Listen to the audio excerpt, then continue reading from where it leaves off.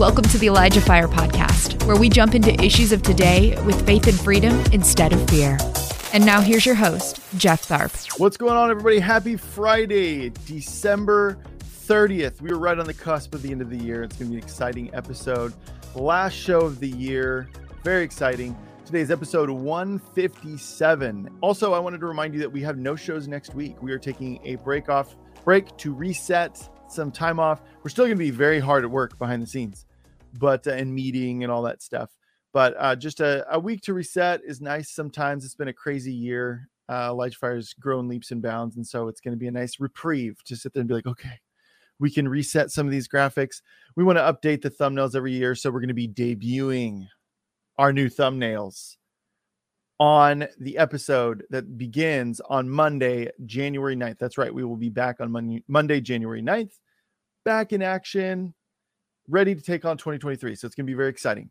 Also, we are, these last 2 days of the year are really crucial for our end of year fundraising here at the Elijah List. And so we're just requesting, if you've been thinking about it, you've been sitting on the fence and you're like, I've been really blessed by ElijahFire and I should support them. I should donate to them. Today's the day. Today and tomorrow are the days. So long as that last donation is time-stamped at least by December 31st of 2022, you can write it off on your 2022 tax returns. So ElijahFire.com/donate is how you do that. We also have a mailing address at the end. We play a little outro. It's got the mailing address if you want to mail a check, or it's in the description. One of the other things that we've been doing with donations is we have been making some amazing efforts by digging freshwater wells over in Uganda. We partner with Show Mercy International, who are amazing. We love them. They've been longstanding friends of the Elijah List and Steve Schultz and Mike and Lori Sally. And we also have expanded, you guys, we've dug some wells already in Nepal and in Ethiopia. And I am so stoked, you guys. That is like amazing. This is the stuff that us as Christians, we should be caring about, among other things. But this is one of the things that I've been very passionate about for a long time is these types of things. I was in missions for several years and we did this kind of stuff. So very exciting. I'm going to play an end of the year well update just to thank you guys also for your donations already. All of you have donated. You've been super generous. We love you guys. So we're going to play this and then we're going to get into today's amazing episode. There we go, everybody. ElijahFire.com/donate. Obviously, you can pause or rewind. The address is there. You can wait till the end, or you can go to the description if you plan on mailing a check instead. So thank you in advance, you guys. God bless you guys. 2023 is going to be an amazing year, both for the wells, for ElijahFire, and even in your own lives. Can't wait. Very exciting. Can't wait to hear the testimonies. It's going to be awesome. So speaking of awesome, everybody, my guest today is awesome. I think she's great. And so blessed that she even says yes to coming on this show, because I just have always been a big fan of her ministry and what she's been doing. So she's an author, she's a speaker, she's also a dream interpreter, and that's taken her into some like crazy places like porn conventions and Burning Man and all kinds of stuff. So we're going to be talking about a word that she has for 2023 that's super amazing. I think you guys are going to be really encouraged, especially as this is like the last show of the year. We're right on the cusp of 2023. It's super exciting. So let's give it up for my guest today, founder of Freedom Lounge, Cindy McGill. Cindy McGill, hello. Hi, how are you? Good. Happy almost 2023. Right. Yeah. This year has flown by. Crazy. Yes, it has. It's crazy. Yes, it's it has. Tomorrow's your birthday. What's that? Tomorrow's your birthday. Woo! Yes, it is. It's Jeff's birthday tomorrow. Oh, yeah. Yeah, this is the birthday extravaganza episode. Right. We're just going to... and it feels like just yesterday we had you on for the Dream series. And it's just like, I blinked and all of a sudden now it's the end of December. It's crazy. Yeah, so it is. Yeah. I enjoyed doing those trainings and then the live ones. Yeah. That was really fun. Super fun. Yeah, that was really cool. Hopefully we can do more of that stuff in 2023. So, okay, Cindy, you released, for those who want to read this, we posted this word on Facebook, on the Elijah List Facebook. There's a link in the description. It'll take you right there if you want to kind of like read it later / kind of follow along. I don't know that we're going to be following it verbatim from start to finish. But you released a word about 2023, and it's really exciting. So we're going to be talking about that. So I'm going to give you the floor, and you can just start talking. All right, go for it. That's dangerous. Yeah. Like, are you sure? Right. Well, I actually got this word back in October, or maybe it was late September. And I just began to jot down some things that I felt were really important for us moving forward into the new year. There's been so many things that have caught us by surprise. We weren't sure what had happened. It started, I think, it's kind of always been that way, but mostly in the last couple of years with COVID and that kind of thing. And so I just wanted to know, I thought, let me just get a little picture, give me some insight, God, about what can expect. And I felt that it was very strong. I mean, it just kind of came, and it was like a waterfall, and I like it when God does that kind of thing, because you don't have to think it up. It just falls right into your spirit, and it just says a yes, in the spirit. So I wanted to start with, of course, I think that and we're already seeing this happen seriously. I'm hearing it from people that do know him and people that do not know him on YouTube and different things, and on Twitter and different things. People are having dreams and they're having visions, and we knew that it was going to be a major player in the days ahead. There will be things that will be exposed. There are things that are going to be revealed. Mm-hmm. There's information, guidance. There's going to be information given to us to keep us from falling, like it talks about in Job. I think it's 34, where it says, God speaks to us one way, then another, but man doesn't perceive it. In a dream, in the vision in the night, God opens your mind and seals your instruction as a warning, to warn you, to keep you back from certain things. So you can go back and read that. It's in my book, What Your Dreams Are Telling You, and it's also in Words That Work, the 2 books. So you want to make sure that you pay attention to your dreams, you write them down. Dreams are layered. That means what you could be dreaming right now, it may have some information for you to act immediately or to understand. But they're also, as time is lived, as your life is lived, other things will be unfolded. So I always think of it like reading the word. If you read the word, it'll say something to you that means something to you that you want to act on. Then you go back and read it in 2 or 3 months, and now it says something completely different, or a whole new emphasis on it. So dreams are the same way, dreams and visions. They're going to be accompanied by angel visits. And I'm already hearing people are talking about angel visits. They're having supernatural encounters.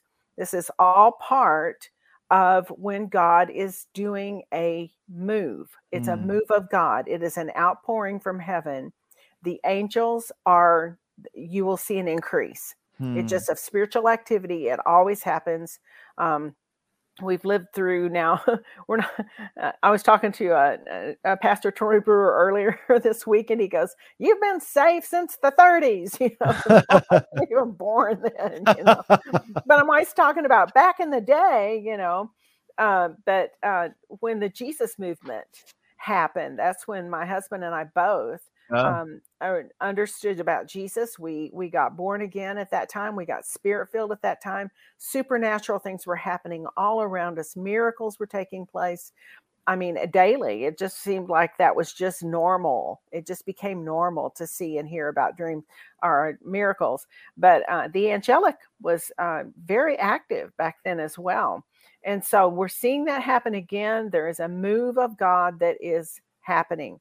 We're fooling ourselves to think that things will just be the same. They're not going to be the same. Thank God. So, seriously. I know, right? But with it, remember, with a battle always comes your challenges. It comes your uncertainties.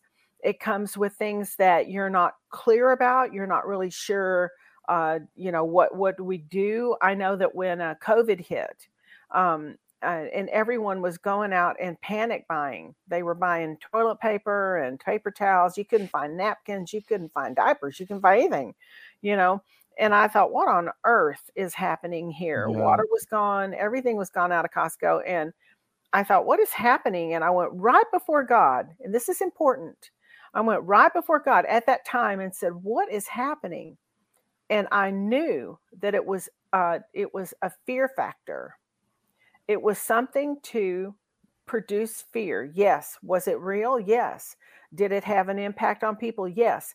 But were people falling over on the ground, on the streets because it wasn't, and so I had to understand to listen to God. What is it that you want? What is happening? And then what do we do with what is happening? Who do we listen to? What sources are credible? And, it was a real wake up and learning curve. Again, another level of learning. Listen to the voice of the good shepherd. The voice of another, we don't listen to. Right. So that's not the only thing that's going to come and try and throw a curveball. Whenever there's some kind of an event that takes place, there's some kind of big woo-woo in the news, or pay attention to this or whatever. It's usually a distraction to try and get you to look there so that you're missing what's really going on. Okay? So we have to learn how to listen from kingdom perspective, listen to Jesus, listen to him talk to us, listen to God. So it's going to make a huge difference when we do that. Right now, we're developing, and people are starting to develop these small prayer groups. I think I put that in the word, small is the new big. And I believe these prayer groups are going to begin to be like ignited fires. There's going to be these huge, this starts small, and everyone's connected and everyone's hearing and they're on the same page. And then it will ignite a fire from heaven that will spread, and it's grassroots. Jesus loves doing things grassroots. He's grassroots himself, right? And so these are things that are happening. I happen to be part of, I'm really honored actually to be part of a group that I see growing called Her Voice. It's with Jenny Donnelly. It's with Lou Engle. It's with Callie Shipp and her sister, Cindy Mooring. And there's just this rise of women, not just women, but yes, women that are building intercessory groups and building pods. They call them prayer hubs, where they're starting to pray, because prayer will change things. Prayer will change the outcome, change the atmosphere. It will change your heart. It will change your community's heart.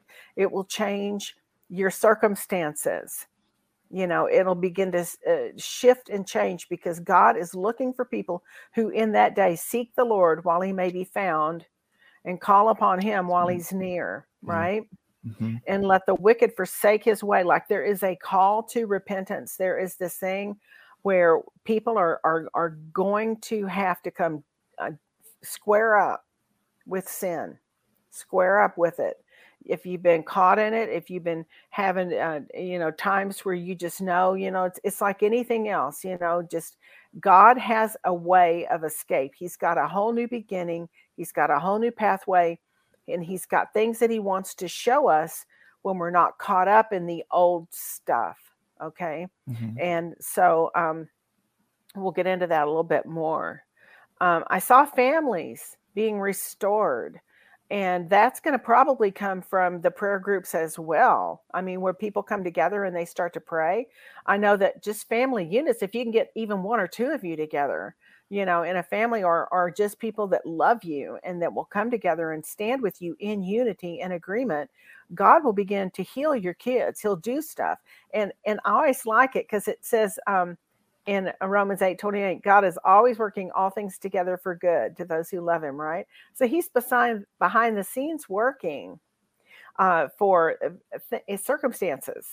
He's creating. I always liked Bob Mumford years ago. Here we go. You were born in I don't even know who that is. Yeah. He was one of our fiery teachers way back in the 70s. And he was part of what they call the Fort Lauderdale Four. It was four pastors and teachers that came together. But Bob Mumford always used to quote and say, you can look him up. He's got some really good information. I mean, the guy was a legend in my day. I'm going to look him up. Yeah. And he said, God has a fix that will fix you. Yeah. And I loved it because it was like, whatever might be out of your hands as it pertains to your kids, as it pertains to your husbands, your spouses, your relatives, whatever family, prodigal, they're going to be restored. I heard someone recently, I was talking to them about their kid that was out of control. And the person said to me, it was so cool. She's a good friend and an intercessor, actually. And she said, when your kids say yes to Jesus, and even when they're young, there's a promise in that. And that is that behold, I hold you in the palm of my hand. And then Jesus says, and nothing shall by any means pluck you out. So if your kids are running, they're only running this far. They can only run this far because he said nothing shall by any means pluck you out of my hand. So he's got a grasp on your kids, on your loved ones, on it doesn't matter what they're involved in. I have watched drug addicted pastors' kids who, we pastored, so I've got kids or pastors' kids, right? Get completely delivered from drugs. I mean, completely. My kids were never involved in drugs like that, but I know kids that have been, and they were raised in church. They were raised as pastors' kids, and they were deep into it. Some of them into meth and different things. And when they got straightened out, when God got a hold of them and they made that decision to come back to him, turn straight back around and come back to him, they went and got tested. They went and got tested to see if there was any evidence of meth still in their body, because I understand that it remains in the tip of your tongue and in your hair follicles, right? Yeah. They got tested and not a trace. Wow. Not a trace of meth was still in their system. So God is doing these extreme measures, I'm going to say, to bring your families back together. And with it, there's going to be he has been forgiven, much loves all the more, right? So they come back, and now they know what's going on. And I really love the pastor's kids because they'll call it like it is. They're not afraid to say what it is, Yeah. It just is what it is. And they're not afraid to confront. They're not afraid to say, whatever it might be. They're not phony. They're not fake. They don't care. And so they come back. I love them. I think they're going to be the greatest leaders in the days ahead. I think they're going to come back and go, yeah, I blew it. I mean, look at Alice Cooper, Right. I mean, I remembered him. I saw him before I got born again, and he was doing all these weird things. And now here he is back, stronger than ever. Yeah. And bringing people out of addiction and out of terrible and destructive lifestyles. So, and he's a pastor's kid. And so I didn't know that. Yeah. That's crazy. So, we're just watching this happen again. So families will be restored. Families are going to be, I saw people becoming very, very interested in the family unit. I saw them wanting to have a whole family because they've been raised without one. They've been raised without a father figure, without a mother figure. The parents haven't been present or whatever. And now they're grown and they're having children and they don't want to live that lifestyle. I have a friend of mine who actually on their Instagram, I think, page, they were raised in a very, very dysfunctional home, not a pastor's kid, just a kid. Mm-hmm. And now he's got kids of his own. And the line, I did not choose the thug life. I did not choose the thug life. And I thought, this is what's happening. They're like looking for the real deal. What is the family unit supposed to look like? How is this supposed to function? How are people to be available to one another? And with it comes a richness, because it's the way God designed it. It's the way that God made it to happen, right? So that people can see, the families are going to be a very strong impact on the culture. Yeah. If you think about, back years, well, I need to quit saying years ago. Back in the day. Back in the day, we had wholesome sitcoms and stuff to watch. We had Father Knows Best. We had Leave It to Beaver. We had Ozzie and Harriet, and they were all a family unit. And they had, they had kids that had real problems, but they sat together at a table at dinner, and they discussed certain problems, and that was just on normal TV. And so I believe that, because history does repeat itself, but also because the families are going to be a very strong foundation stone in the days ahead. I just know it. I know it. I know it for a fact. I mean, I just see it so clearly that God is going to restore families. Though if you have a challenge, it'll probably be the older brother. When the prodigal comes home, it'll be the older brother that goes, wait a minute, what about me? What about me? I didn't go do all that stuff. But God's going to give grace to restore and bring people back into perspective that way. I also wrote down that wisdom of God will be your best friend. The beginning of wisdom, or the fear of the Lord, is the beginning of wisdom. So there's a return of the fear of the Lord. And if you're going to fear something, you might as well fear God. Right. I mean, and that is where you just don't want to do what he doesn't want you to do. And you love what he loves and you hate what he hates. And that's what will happen. It's almost as if God circumcises your heart, and he causes you to think his thoughts, and he wants your heart. Remember, we sang in the 90s, I think there was a worship song that came out and said, break my heart for what breaks yours. Hosanna. And I remembered that because it was so true in my walk at that time. It was like, break my heart for what breaks yours. I don't even know what breaks your heart. Because I've been so caught up in myself, I don't even know. Well, I think sometimes we think that we know that what God, like in our head, but actually asking God, I think is, it's because we might be surprised by the answer. I know. Well, I think he's going to bring us face to face with our own stuff as well. There's a lot of things that we think we're doing okay, but God wants to search us, and we should allow that because he loves us. There's nothing wrong with asking God to search me and try me and see if there's wicked stuff in me. And if so, deal with it. I want to deal with it. Bring it face to face. Give me a way out. It's like the Matrix. I need an exit, Oh yeah. Give me a way to get this out of my life where I don't go fall back into, these patterns and things, and bring me into transform my life, transform my mind, and transform me into what you need me to do. Because to the point of surrender, okay, this is always the way it goes with discipleship. To the point of surrender is to the point of power that you'll operate in, because God sees he can trust you. And so that's where the wisdom, the sons and the daughters, I went through that myself, where I had in 92, God moved us from, we were pastoring, we've done, I don't know how many churches. You get to the point where you just want to block it out, and but we moved to the Oregon coast, and it was during that time that I fell apart. I had an emotional breakdown as pastor's wife.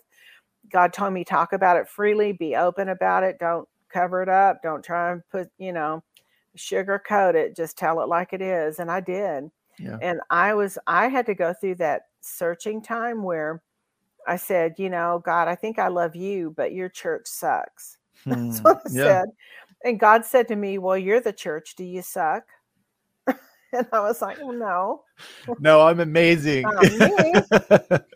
And definitely said, not me. Yeah. Right. And he said, Cindy, you're in this situation. You're having this time of refiguring. That's the only way I could put it. I felt like I was clay. I felt like he was reforming me. And he said, you're having this type of an event happen in your life right now because I saw from heaven that you've listened to everyone but me and you've obeyed everyone but me. Wow. And he said, as a pastor, as a church leader, people in a position of leadership, people come to you and they want you to fix them.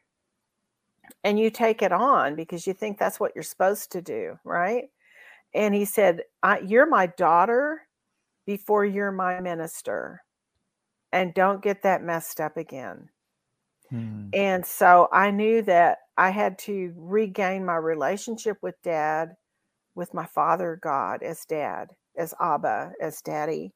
And that it was like, you want to talk about 500 pounds of weight falling off your back. Like I became unresponsible for things that I had thought I was responsible for wow. As trying to do the thing, doing the church, doing the taking care of people, praying for people, pretty soon you just like, God, why don't you pray for me? And so I got to the point where God was like, you're my daughter. I don't want you worn out. I don't want you torn apart. I don't want you giving out of where my husband used to say, when you stop burning oil, you start burning wick. Yeah, that's really good.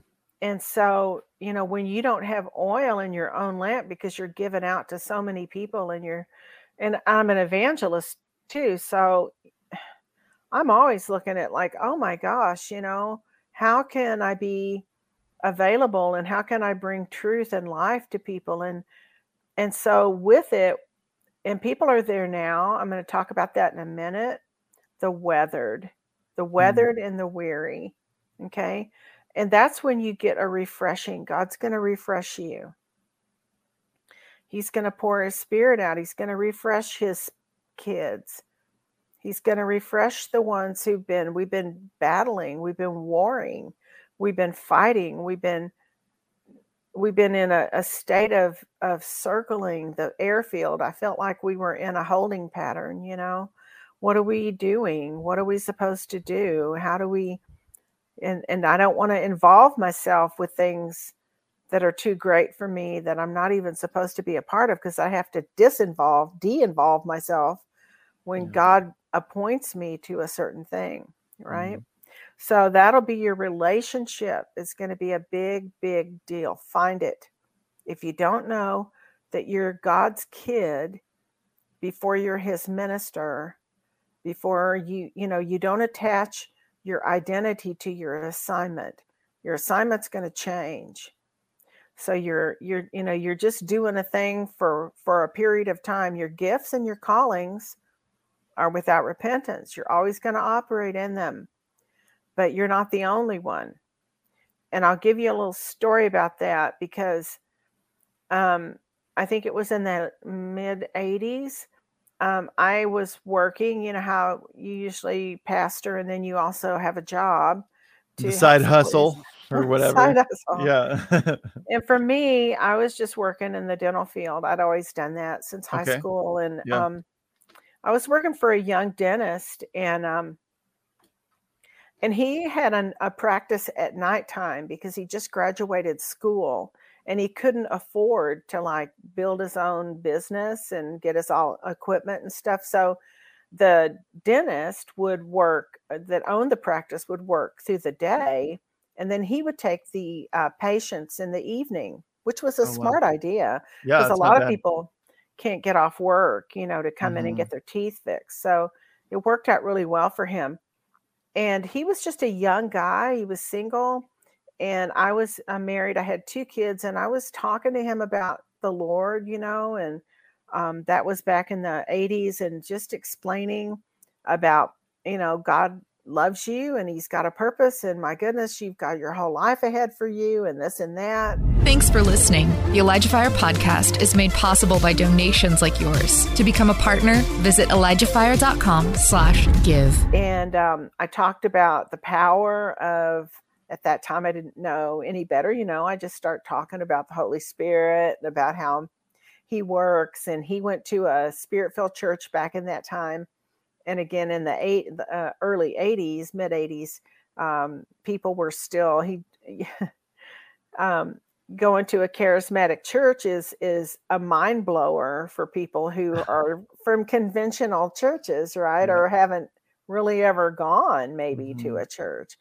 And he thought it was whacked out. He thought, like, what are you, this is a crazy way this is like a circus or some sort. And, but I had a chance, to talk with him. I answered questions. I was right with him. I worked there for around 6 months, and I had to actually get a different job, working full time instead of part time, because we needed the money. So I went to work for a full time dentist at another clinic, and about 2 months later, I heard that this guy had he had said to me before, he said to a patient that I know that went there too, I got him involved with that guy. And he said, I need new friends. He said, I've got a new life. I need new friends. And I knew that he was probably dealing with some, I call them demons, just things that maybe he dealt with or had just, and I got word that over just a weekend, he just decided to go up to his parents' cabin on a lake, and he shot himself. He killed himself. And I want to tell you that my heart was broken 100 different ways. I thought, I went before God and I said, God, what could I have done? Like, I talked to him. I told him about you. I answered his questions. I prayed for him. He didn't want to pray with me. He never, he just wasn't to that point. And I don't know if at the end he did or not, but the Lord spoke to me this, because I went through 3 days of agony. Yeah, I went through 3 days going, how did this happen? Why did this happen? He was a young man. He had all of this ahead of him. And God interrupted at the end of 3 days. I mean, I was like on a fast 3 days. I was like, I don't get it. I don't know what happened to this guy. And the Lord interrupted my whole swirling process in my mind, trying to figure it out. And you know what he said to me? He said, Cindy, you are not the only person that I had in his life. Oh. And again, it took the responsibility off of me. God removed me from a burden that I was carrying that I was never designed to carry. And there's that performance thing again. There's that, your heart is right, but you're taking almost like I was taking the place of God. Like I thought I was the one who needed to be that person to say something. I was the one who should have been awakened. I should have called him. I should have, whatever. You beat yourself up. It's a very real thing right there. Like a lot of us have gone through that. I think everybody's gone through that in some fashion. Yeah. And God just said to me, I mean, it was so clear. And he said, you're not the only person I had. You're taking this on. Well, those kinds of things take a toll on you, after a while. So when I got to the place where God said, you're my daughter, before you're my minister. And I'm going to guide and lead your life. I just need you have, and when he said, you stand before me and me alone. That's the only one In fact, I had an angel visit during that time when he spoke that to me about being a Interesting. daughter. And the angel said he was in the bathroom with me. That was so strange. True. It's the truth. Yeah. And I knew he was there. I could see him like I could see you. And I Wow. was having these incredible supernatural moments when I was just going through that deep breakdown, really breaking off all this stuff that I thought I had to do, right? And the angel said to me, "How do you stand in the broad place? How do you stand in the broad place?" And I'm like, "I'm in the bathroom, like Can you give me a minute? Can you give me a minute, And I mean, he wouldn't let up. And I said, well, I call him a he. I don't think angels have gender. I don't know that. But to me, it looked like, it could have been, I don't know. And so anyway, I said, well, okay, obviously I don't know how to stand in the broad place. So why don't you tell me? And he said he said, you stand in the broad place the same way you stand in the narrow place. It's no different. He said, you're only responsible to hear from God, well done. He's the only one that he's given you an assignment, and he will lead you and guide you. And I was like, oh my gosh, it's no different. If I stand before one or I stand before 5,000, it won't matter. Yeah. So isn't that crazy? Yeah, that is crazy. It's like God was going, I need to teach you my ways. Yeah. Mm-hmm. Yeah. So that's what we're heading into now. God's going to teach us his ways. It's wisdom. Wisdom from God is your best friend. He's going to teach us his ways. He already told us your ways are not my ways. Your thoughts are not my thoughts. You've got some information. You've got some things that you're doing, some things that you know. You're walking in obedience to the light that you have, to the knowledge that you have. Yeah. We're entering in now, though, to a season where the mysteries of God that have been stored up, we haven't even had access to that. Yeah, see, that's like so exciting. Now we're going to need the wisdom of God to know how to operate as the mysteries are being revealed. Yeah. So it's really important that we have that, that responsibility to be his kids. Yeah. To be his kids. Sonship is a big deal. Sonship is where you run to God instead of away from him. When you do something stupid or you've sinned or you've blown it, you run to him.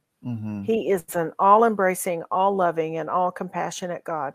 He is your dad. He is the one who loves you. Yeah, and that's what I say. That's what I say. I've said it a couple times on this show. We've talked about, whether you've blown it or whether you have questions or doubts or you're sad or you're happy or whatever, run to him. Don't run away. Be like, well, I don't think this part of the Bible is true, or I'm having a really hard time with this aspect of God.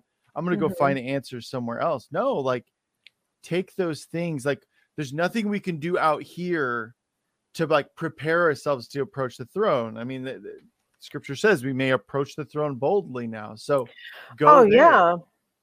Yeah. You come boldly to the throne of grace. Yeah. And you find life for yourself. And he'll reveal things to you and show you. This is a cool thing too, because he'll show you what the devil's attempt was to try and trip you up. He'll even enlighten you to see, oh, that was a trap. That was a trick. That was something that tried to get you off kilter. It's kind of what we said earlier. Whenever you see the big puffy news story, you're like, well, what's going on behind the scenes? What you're trying to make me look over here, it's a distraction. Yeah. But what's really going on, Yeah. So really quick, Cindy, because I know there's some newer Christians that watch the show, which is exciting. But I have a great definition for wisdom found in the Bible. And it's James chapter 3, verses 17 and 18. So James chapter 3, verses 17 and 18, for those of you who want to like write on a post-it note, put on your mirror or something. But it says, Yes. but the wisdom of God that comes from heaven is first of all pure, That's then right. peace-loving, considerate, submissive, full of mercy and good fruit, impartial and sincere, peacemakers who sow in peace reap a harvest of righteousness. So Right. And then what does it say just before that? The wisdom that is from the earth. yeah, It it is says, demonic. who is wise and understanding among you? Let them show it by their good life, by deeds done in humility that comes from wisdom. But if you harbor bitter envy and selfish ambition in your hearts, do not boast about it or deny the truth. Such wisdom does not come down from heaven, but is earthly, unspiritual, and demonic. That's right. Yeah. So there's two types of wisdom, and you have to know which one that you're listening to and the one that you're following. Mm-hmm. And so you'll have fruit that follows. Everything of God will always have fruit that remains. It will be something that will be, and it will add to and be healthy, and it will give you peace, and it will give you joy, and it will give you answers. Okay, it will give you answers. Now I've noticed with dream interpretation, a lot of times I'll get the interpretation of the dream.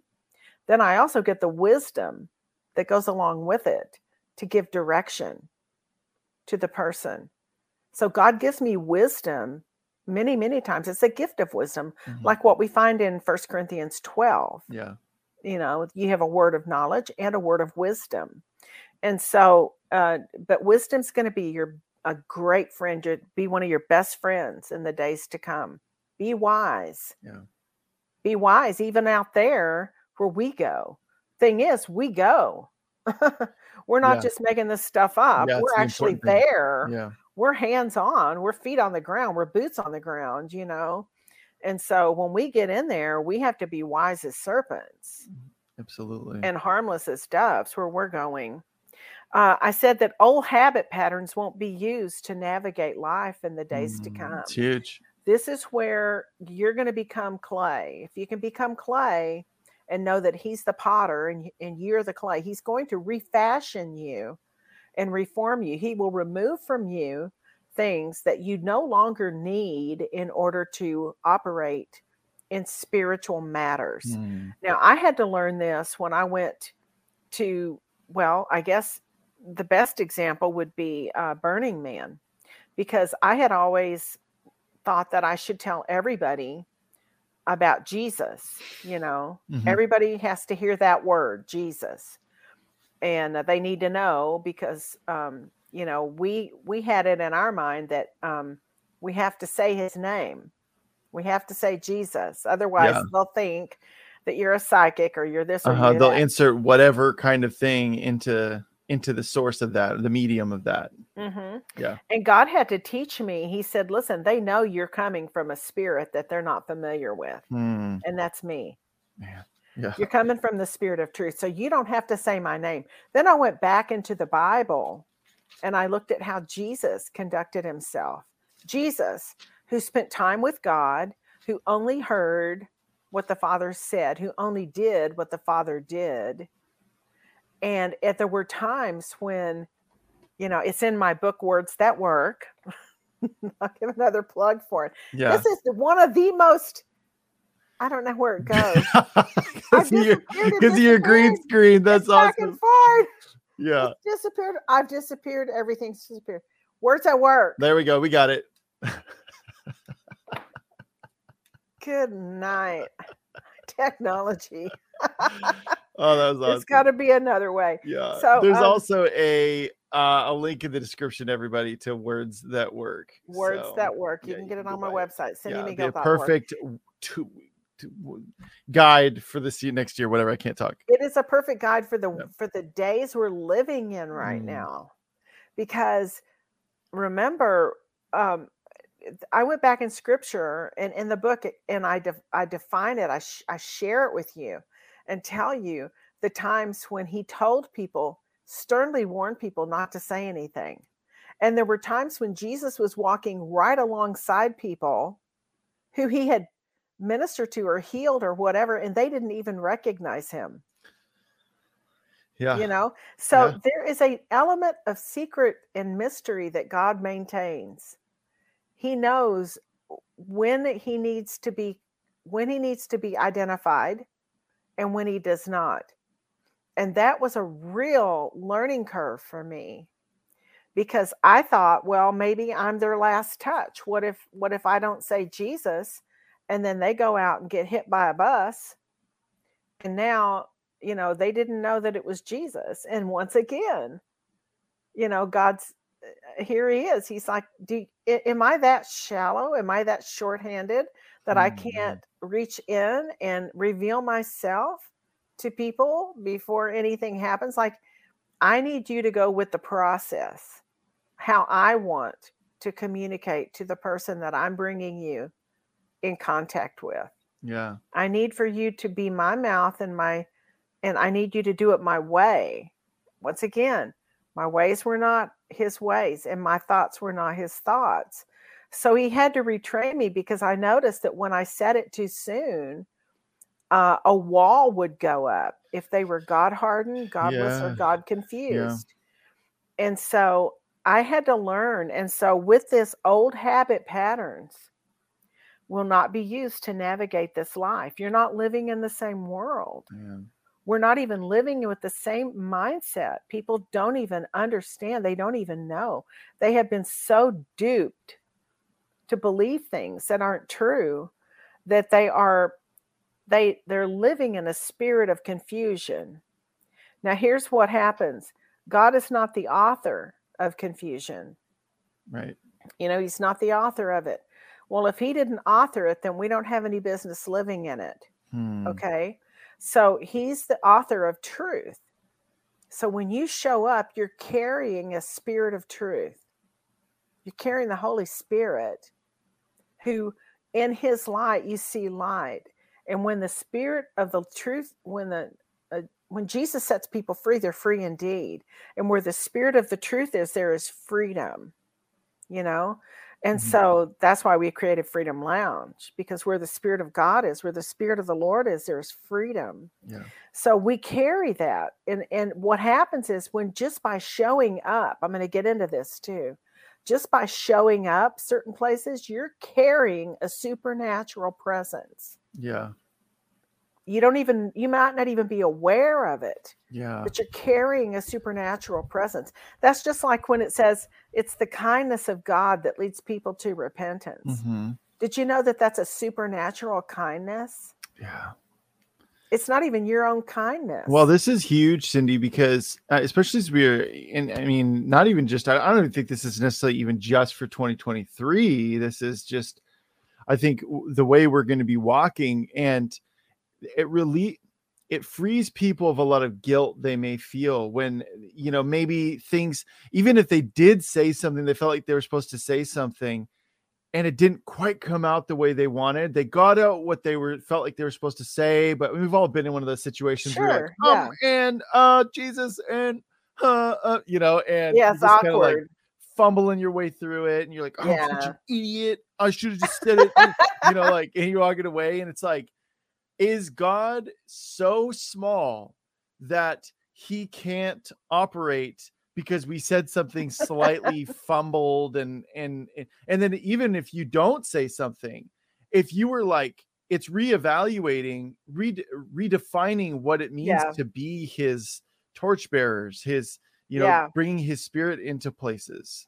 Here's something cool that happens to me. And it happened a lot when I was learning to interpret dreams on the street. I mean, I interpret dreams for people that don't go to church. Okay. So I'm out in the middle of them and all their stuff and everything. I interpret more dreams for people that are not saved than those who are. Okay.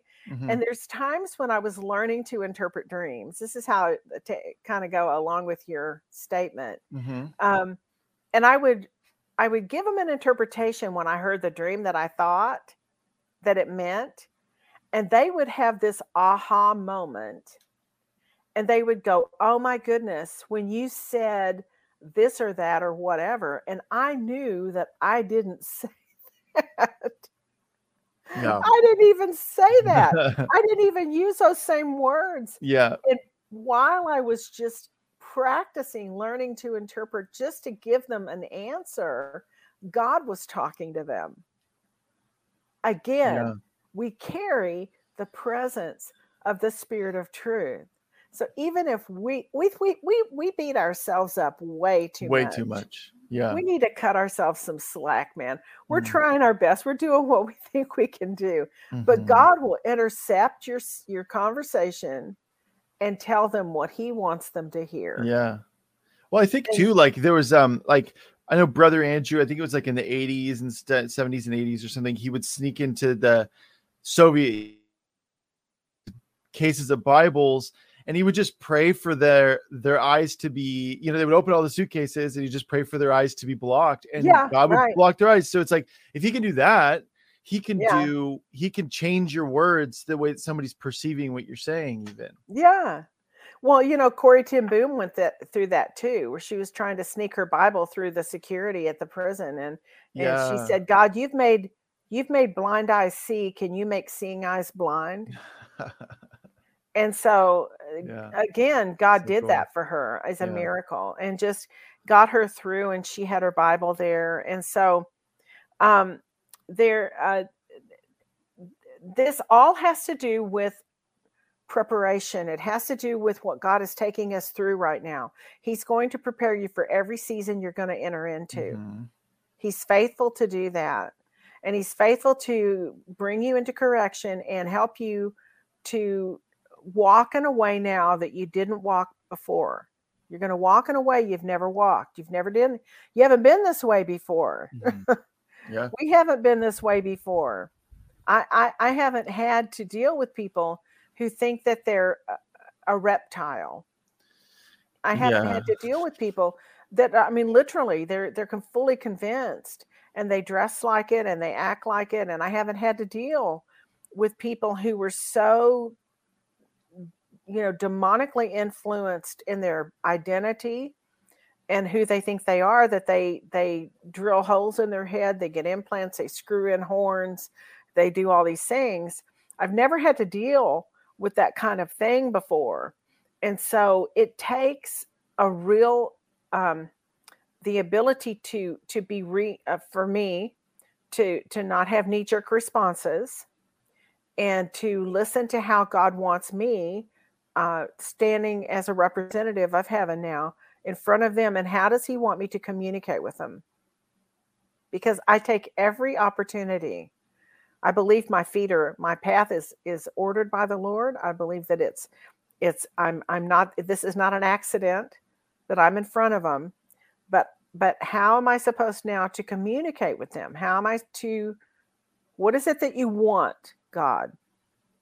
Where are you putting your finger? And there'll be a certain thing that God will drop in my heart that has nothing to do with anything I thought previously or their outward appearance. And it'll just be a certain statement or a certain word or a certain thing. And it will shatter their whole, it takes them off guard of their false image.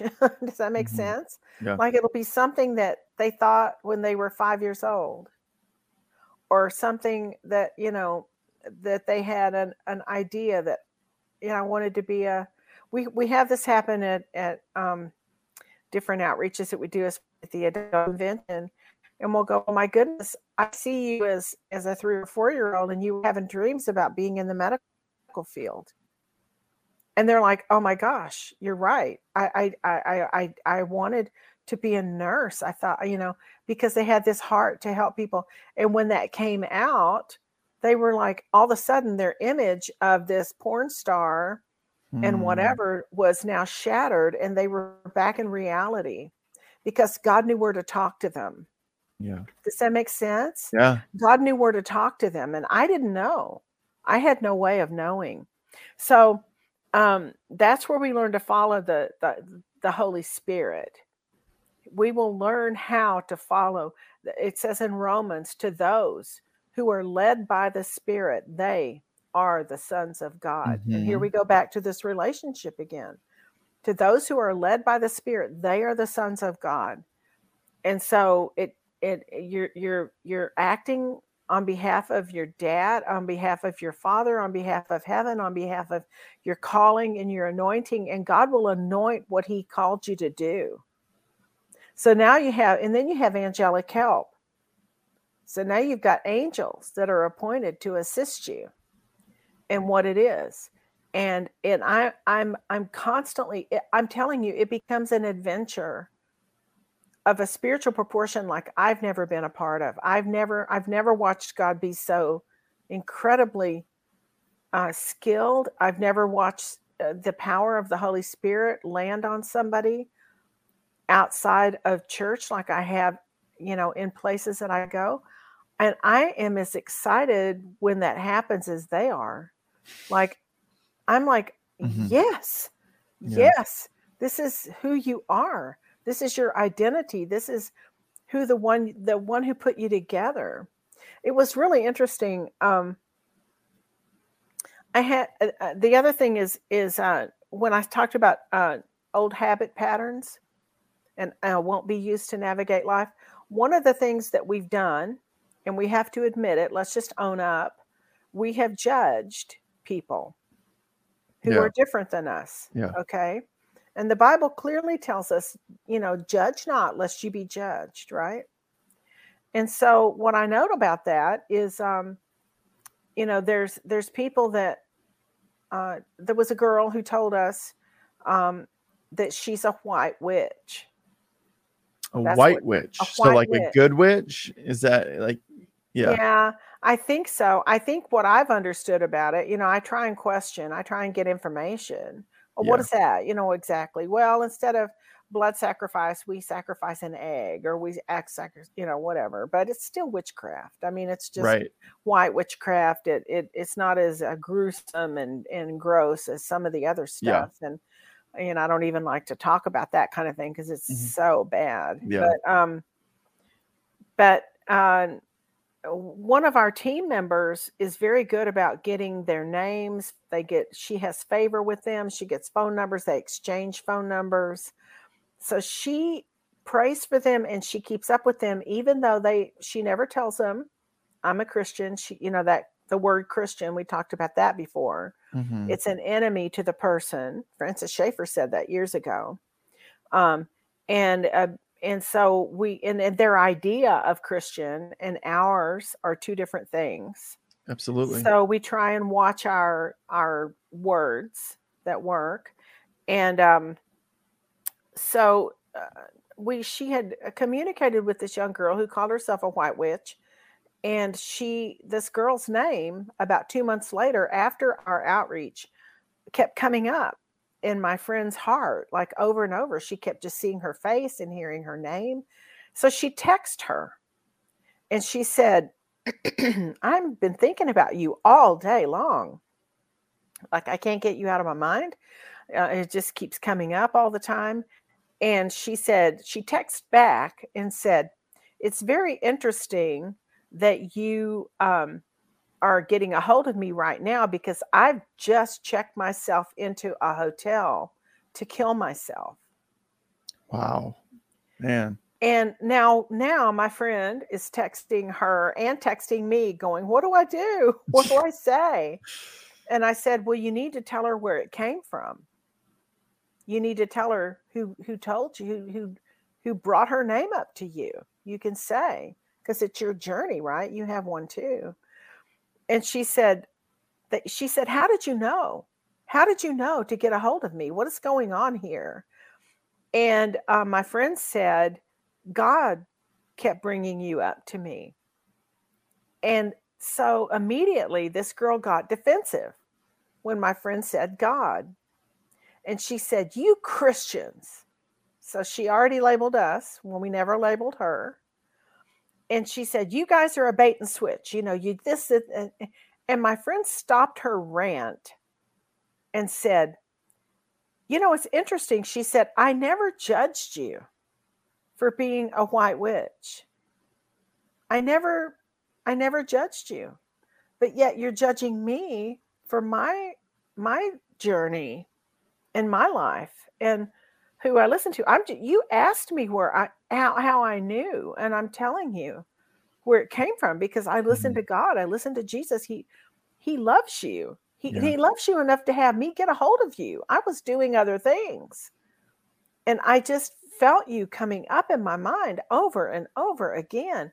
And I knew I had to reach out to you. I couldn't get away from it. Help ElijahFire continue to make an impact around the world. All donations go toward making ElijahFire and the ElijahFire podcast possible. Visit ElijahFire.com/give and become a partner today. And so when she said, I never judged you for being a white witch, I never judged you when you told me that you were a white witch, but you're judging me. You're judging me. And it caught her. And she realized the very thing that she'd been accusing Christians of, or people that she was doing herself. She was doing it herself. Yeah. And she apologized. She apologized. She said, I just want to thank you for getting a hold of me. I'm just so shocked that you did that. And so at the next event, she brought her some roses to give her, to let her know, I'm going to love you no matter what you call yourself, no matter what you're involved in, because love never fails. Love never fails. There abides three things: faith, hope, and love. But the greatest is love. It just never fails. Right. And so she had a booth the next year. So we knew that she had not killed herself. She never seemed to be there at the time my friend wanted to give her the roses, but she just laid them down on her booth and said, you are loved. You are loved. And I don't know that I'd like to say, well, she led her to the Lord, and the woman just threw her hands up and renounced all the Satanism stuff and, got born again and spirit filled. And now she's a platform speaker, for millions. I would love to say that, but I don't know how it went down. But what I do know is that because we didn't judge people, we don't know their story. It's in the book Words That Work. I explain that over and over. You don't know their story. You don't know what drove them into these lifestyles and what they've surrendered to. And so we just have to be really careful not to judge. We just can't do it.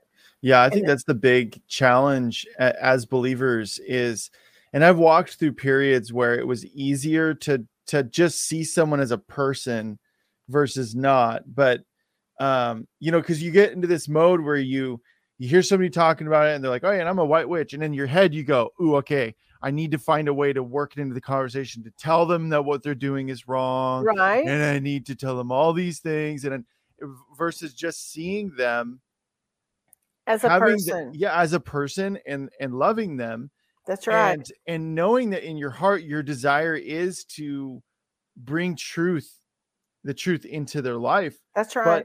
But to not be so beholden to this, like, okay, they said point A, now I must go to phase B, which is I need to tell them that what they're doing is wrong. And then everything's going to line up perfectly. And then point C is I lead them to the Lord. And, it's like we get so worked up. And then like when it doesn't follow that mode, we force it to happen, and that can cause wounds, or it doesn't happen the way we think, and we think we're a failure because, all those things. So, well, we judge ourselves now because we didn't do something that we thought. Yeah. And we also play Holy Spirit Junior. I mean, if God can speak to people in dreams and get them saved without you saying a word, he's well able to get a hold of people.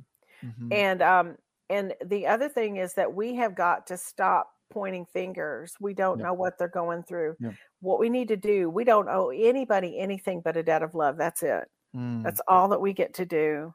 So right now, God's doing two things. He is forming an army that he can work with. And he's getting our attention. And he's getting us into position where we can be refreshed. We can be renewed. We can be refashioned as new wineskins to contain the new wine. So this is all a huge learning curve. You're going to go through fire. You're going to go through things. God, it's funny because, I have a good friend who just wrote a book on being unoffendable. And I'm thinking, but God did not offend you all the time. He already says it. He says, I'm going to offend your mind to reveal your heart. Mm. And have you ever had that happen where he just he offends your mind?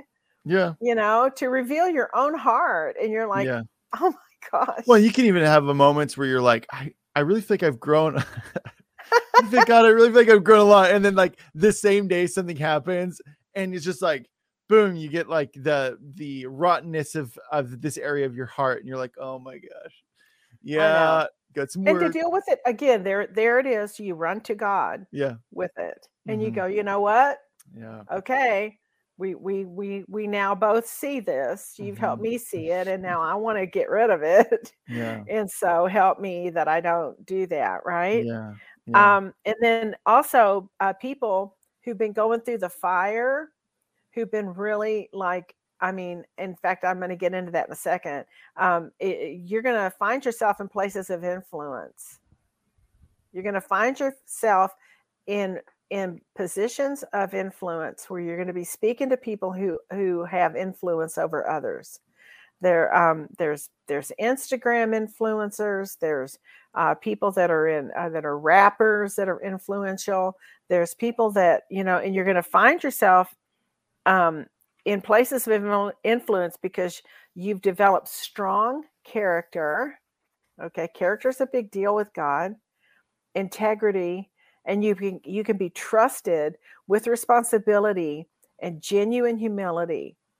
There's a false humility where you just, I'll act all quiet and pious and weird. And God's like, that's stinky, right? I just want you to be yourself. Yeah, don't be stinky. And admit your stuff if you need to, right? Yeah. And the more real that we can be, the world can smell an agenda. People that are needing to be brought into the truth, they can smell an agenda. They know if you're phony. They know if you're being religious. They know that. They can smell it. They know it. And they're just like, forget that, I don't want any part of this. And so God is going to teach us how to live a real life in the real world with real truth, and how to be really loving. And I've noticed that when people say something, because again, we're just out there all the time. We're in all kinds of places where people aren't going to say Christian words, right? In fact, they're going to cuss more than they probably say other words. Yep. And it's funny because, I'm just the age I am, and they'll just apologize. These kids are, I'm so sorry, and I'm like, I hear it all the time. Thank you, but I get it. And then he's also going to, he's going to give you shepherds and pastors after his own heart. So now there's going to be these shepherds that are going to lead people. There's going to be pastors that don't need a platform. Okay, they don't need a platform. They're just shepherds that lead you or lead groups of people after his own heart. They have God's heart in kindness and wisdom. I said small is the new big. And we talked about that a little bit, where these groups of small, just home meetings, places where people can gather and they can get prayer. There's no agenda. There's no message. There's none of that yet. It's just building community with people where there's so much broken trust with church leaders and people like that. And I can say that because I've seen it and I know it. And I'm sure that Tim and I both, just trying to do the right thing have just screwed it up.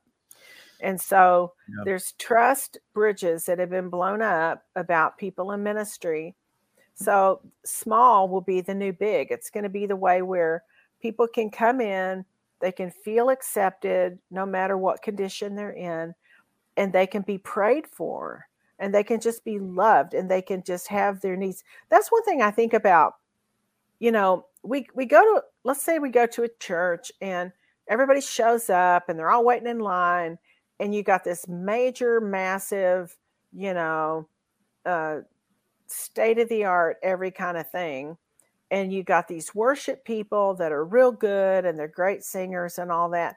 And the whole time people are standing there or sitting there in the congregation, and they don't, especially new people, they don't even know how to worship. They don't even know what that is. Yeah. And they just need somebody to hold them, to love them, to hug them, to pray over them.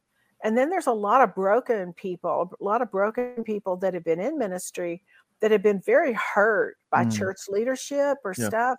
Mm-hmm. And they're waiting. They'll sit in their car until worship's over, until they can go in and they can get what they need. And I'm like, why don't we just stop doing? I mean, that's my thought, Yeah. Like, why don't we just meet the need first? Well, and something that I was going to say, which is, I mean, you segued perfectly into it, was that I look at, there's a lot of talk about church attendance from younger people, and it's not there and all that stuff. And less people are going to church. And part of it, you can look at as a bad thing, but I've never really quite looked at it as a bad thing, because what people are after is something that large churches can't bring. And look, I'm not condemning large churches. I'm just saying that to give credit to what you're talking about in this word is that more and more people are looking for genuine human connection, genuine fellowship with believers. And this gives credit to what you're talking about. So, because it's intimidating walking into, even as a Christian, sometimes it's intimidating walking into a new church that's big, and you see all these people saying hi to each other. They all know each other, and no one's saying hi to you. And like, it can be an intimidating thing, So, Well, it can turn into a clique. Yeah. Where everybody, if you're not this person, I mean, if you look at rosters of people that speak, and it's the same pickers. It's the same group of people that are just showing up here, showing up there, showing up there. And so that's when I put these unknown people are going to emerge. The ones that have just been hidden, they've been in the fire, and they've just been doing God. And so God now is going to take them. I remembered Tim had a dream years ago, and it was about General Pershing. Now, at that time, we knew nothing about General Pershing. I mean, it was one of those God dreams that makes you scratch your head, and you're like, why are you dreaming about General Pershing, and who is he? Mm-hmm. And so, but it was such a God dream in that moment, because it was a presence. You can tell when it's a God dream. There'll be a presence in the room, and it's something that God wants you to seek it out or search it out. And about a week later, it was about in the mid-90s that he had that dream. And about a week later, Rick Joyner did a whole article in the Morning Star Journal, and we were getting that paper at that time. That little article came to the mail, and it was talked about General Pershing. And we're like, what is that? Like, what's the deal?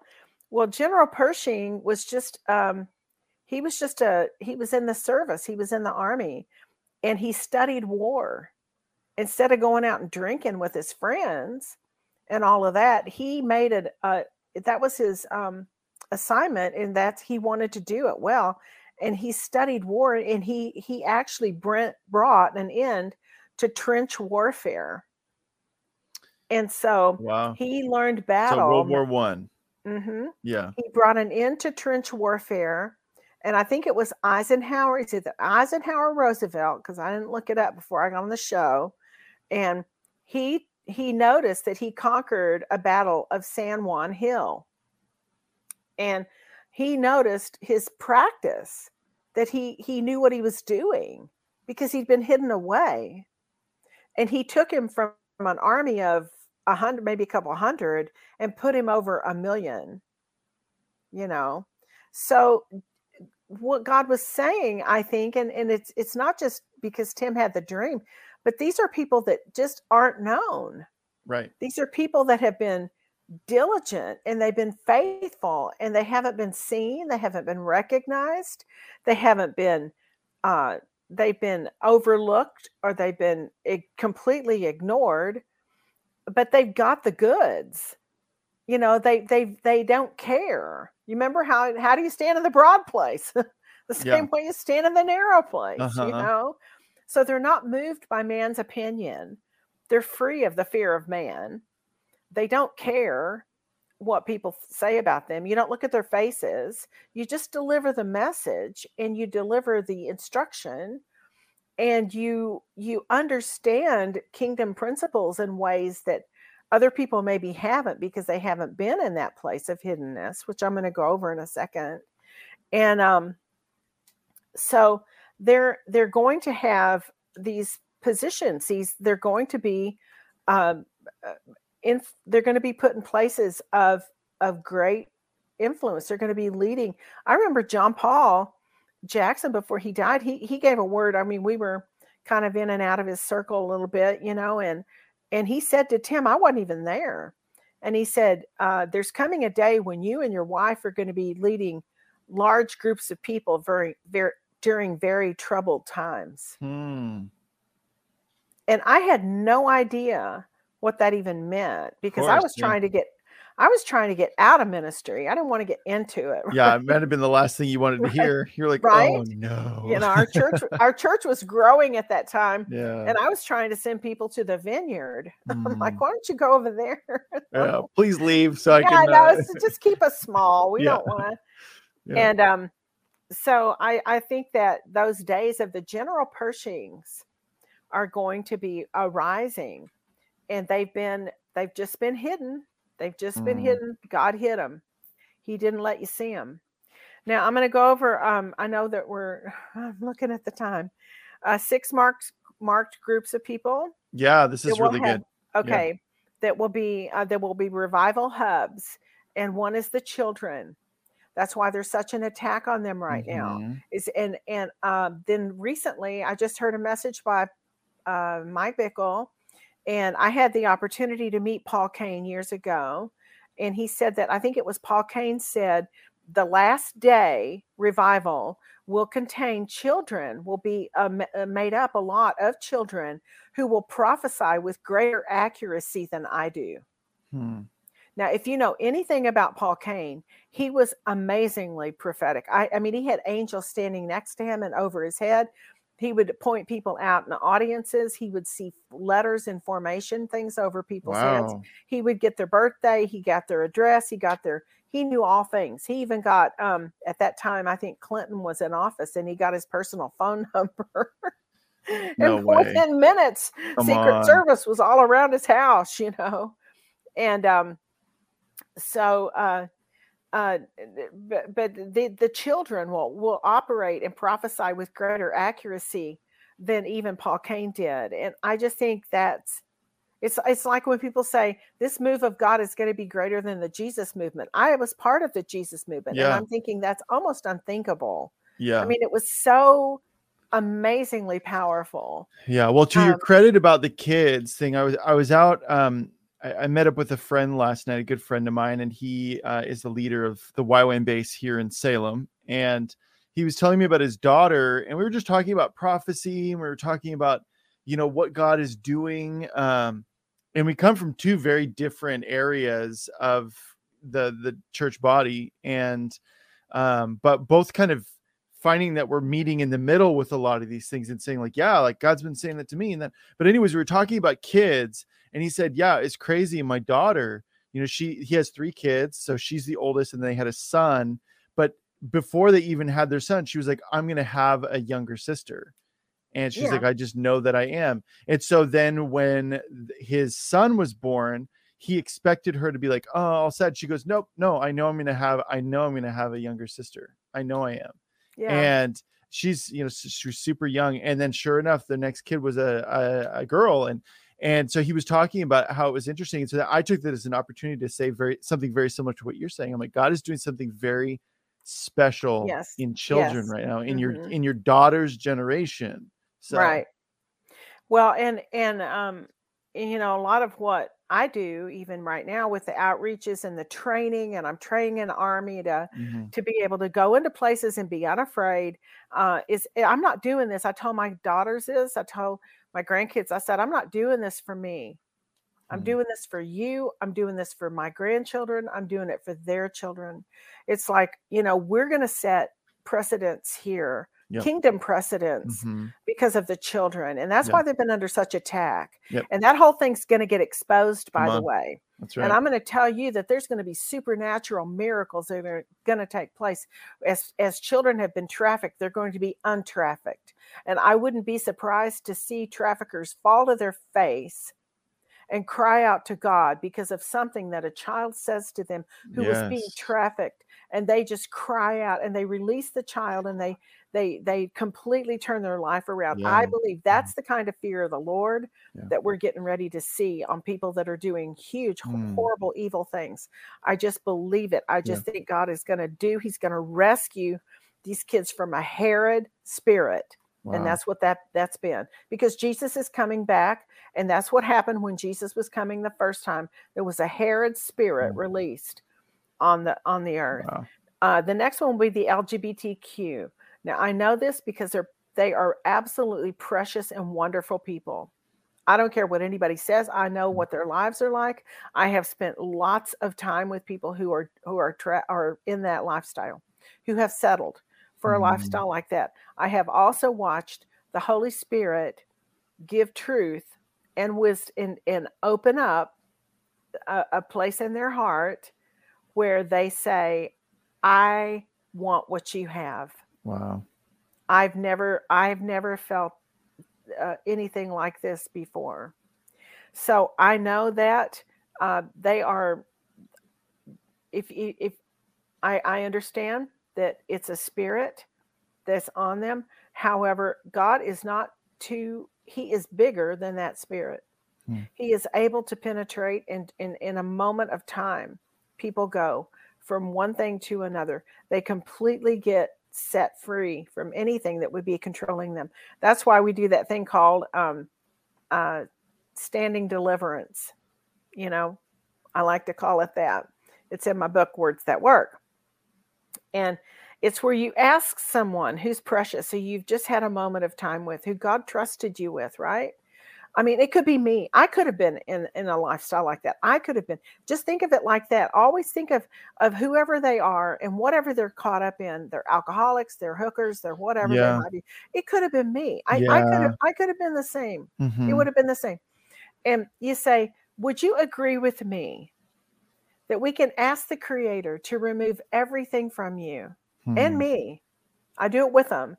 We can ask together the Creator to remove everything from us that would keep us from fulfilling our destiny and our organic life, what we were meant to have, the way that we're made, the way that we're designed, whatever we've given ourselves to, or we have embraced that isn't even authentic. It's not even real. I just want that too. So I jump in the boat with them and say, great. Can we agree together? Because I want that too. Right. And they go, absolutely. Well, you have just canceled, and I have just canceled, and God has canceled an assignment over any of us that would have tripped us up or kept us in prison of something that wasn't even meant for us, right? That's so good. So I like it. Yeah. The new age, I call it low-hanging fruit. They're already spiritually hungry. They're spiritually ready to go. All they need is just an encounter with the real thing. Hang on, I got a cramp on my foot.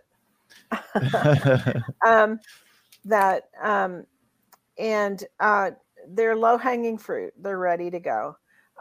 We had people come in and get an encounter. They just need one encounter, and then they're good to go. The Holy Spirit encounters them.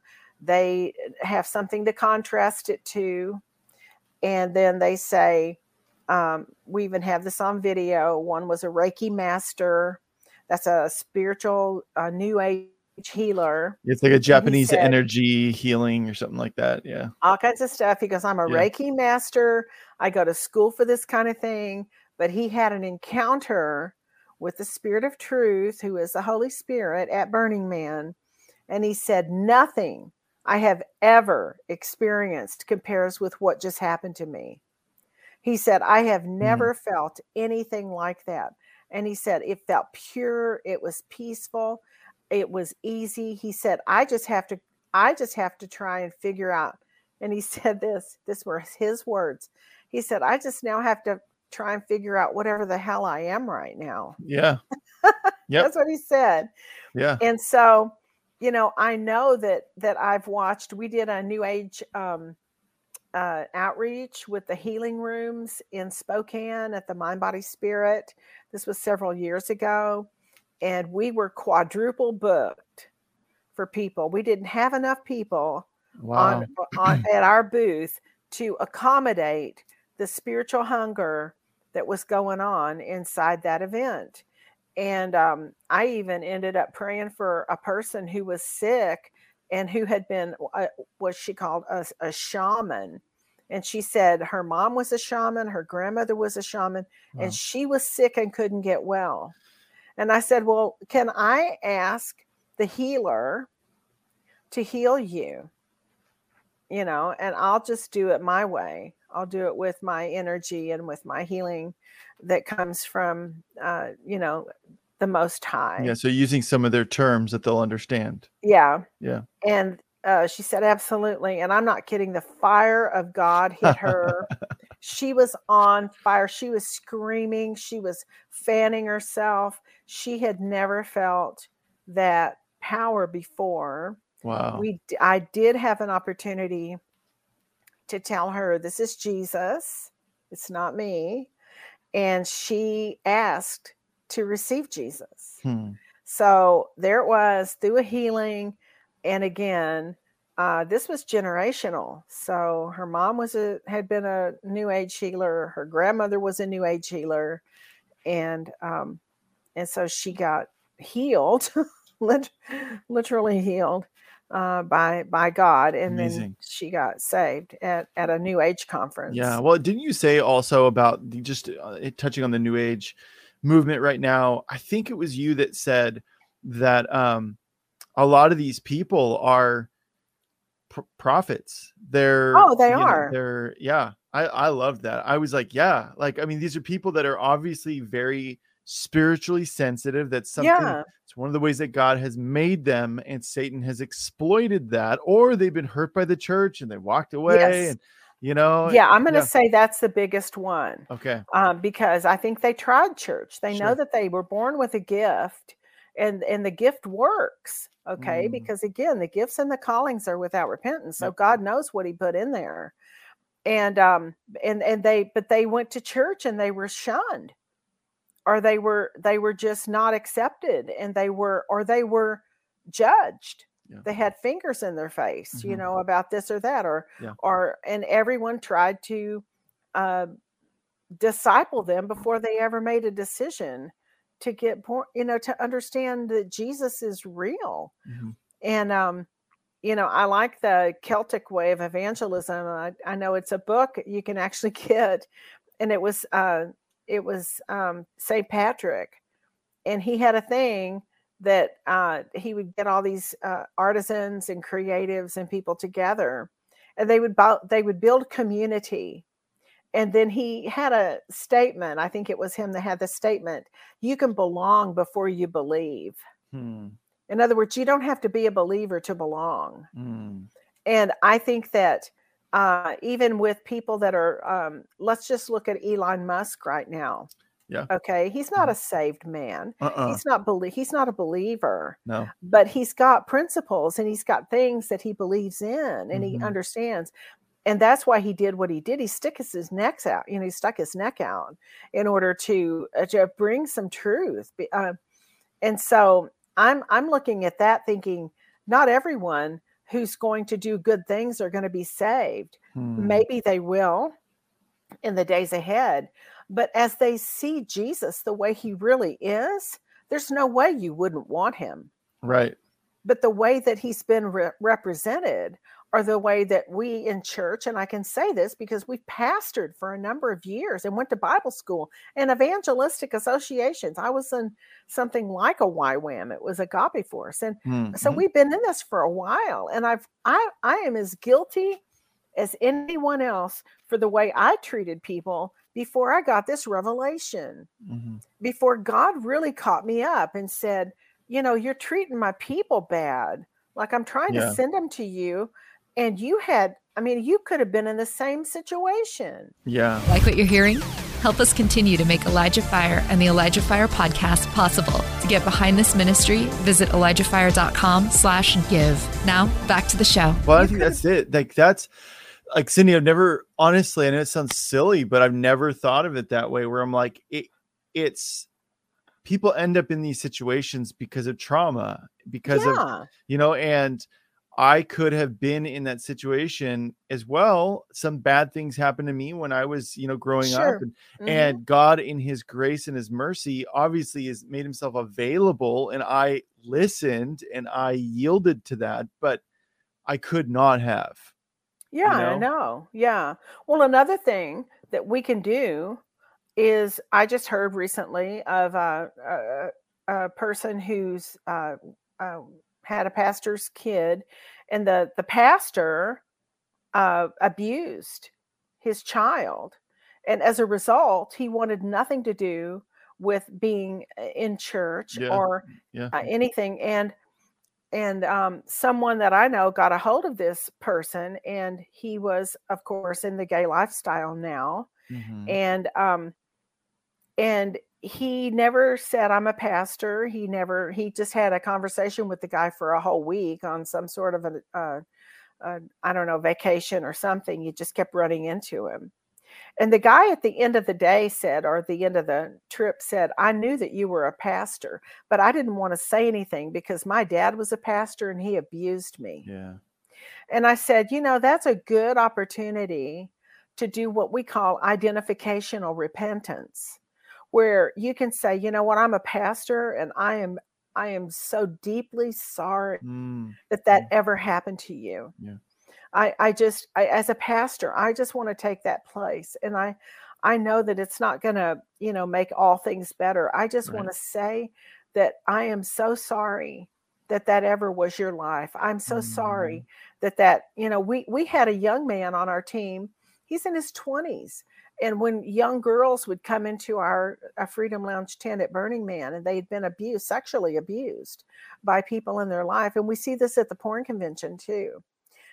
If I have trusted fathers with me that I know are not addicted to porn, and they can go with me, there's not many that I take ever, but they do a thing called identificational repentance. One guy got down on his knee at Burning Man and said, I want to apologize on behalf of all the men, the young men and men in your life, period, who have abused you.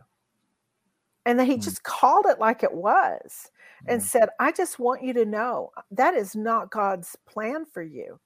And that was wrong. And hurting people hurt people. Yeah. And I just want to say, take this moment to say, I'm sorry that ever happened. And it broke something off of them. It's like, be the reason why people believe in good people. Yeah. Be the reason why people believe in good people. Not everyone is broken. Not everyone is going to treat you poorly. Not every pastor is going to do something horrible to you. Not every pastor not every church is going to hurt you. But there are some that do. And it's for a number of reasons. Maybe they're going through their own stuff, or maybe they're just, they just aren't healed themselves. Right. And maybe they should never be in that position. Maybe they're on a power trip. Who knows? Yeah. But, it's time to call it like it is. It's just time to call it like it is, because people aren't coming to church because they don't feel safe. They don't feel that they can be themselves. They don't feel they can get help. They feel they're going to get, instructed or get a slap on the hand, or they're going to be confronted. And I've heard people say it. well, you're living in sin and you're going to go to hell because of that. Well, sign me up. I mean, you know what I'm saying? What kind of thing is that? Yeah. That's why I said in the beginning, it's the kindness of God that leads people to repentance. And it is a supernatural kindness that we don't possess on our own. It flows through us because we're partakers of a divine nature. Yeah. Yeah. And so let's go to the new face of the church without labels. Yeah. Oh, no. How's that? No, you're one. What? Okay. You missed one. Oh, what did I miss? The creatives and prodigals. Prodigals, of course. Well, the creatives are going to be creative. They're designed to. They can't even help it. Right. It's part of their DNA. It's their makeup. And the prodigals are right there with them. They're mostly creative themselves because they know that God is a creator. Okay, so they know that. But they, of course, have been disappointed with church.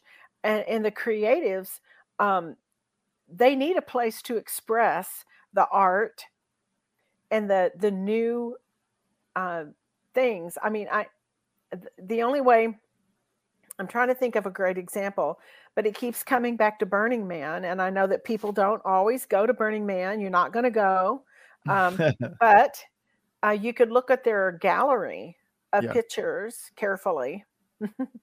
But look at their galleries of pictures and you can see the unbelievable creative art forms that they have come up with that are technical. They are designed by engineers. They have been put together as you're just in awe of the creativity. But because they went to the desert and they got freedom to do that kind of thing, to bring it to life. Yeah. Yeah. Can I say something really quick to that? My wife and I mean, everybody, most people who know this know that my wife and I are creatives.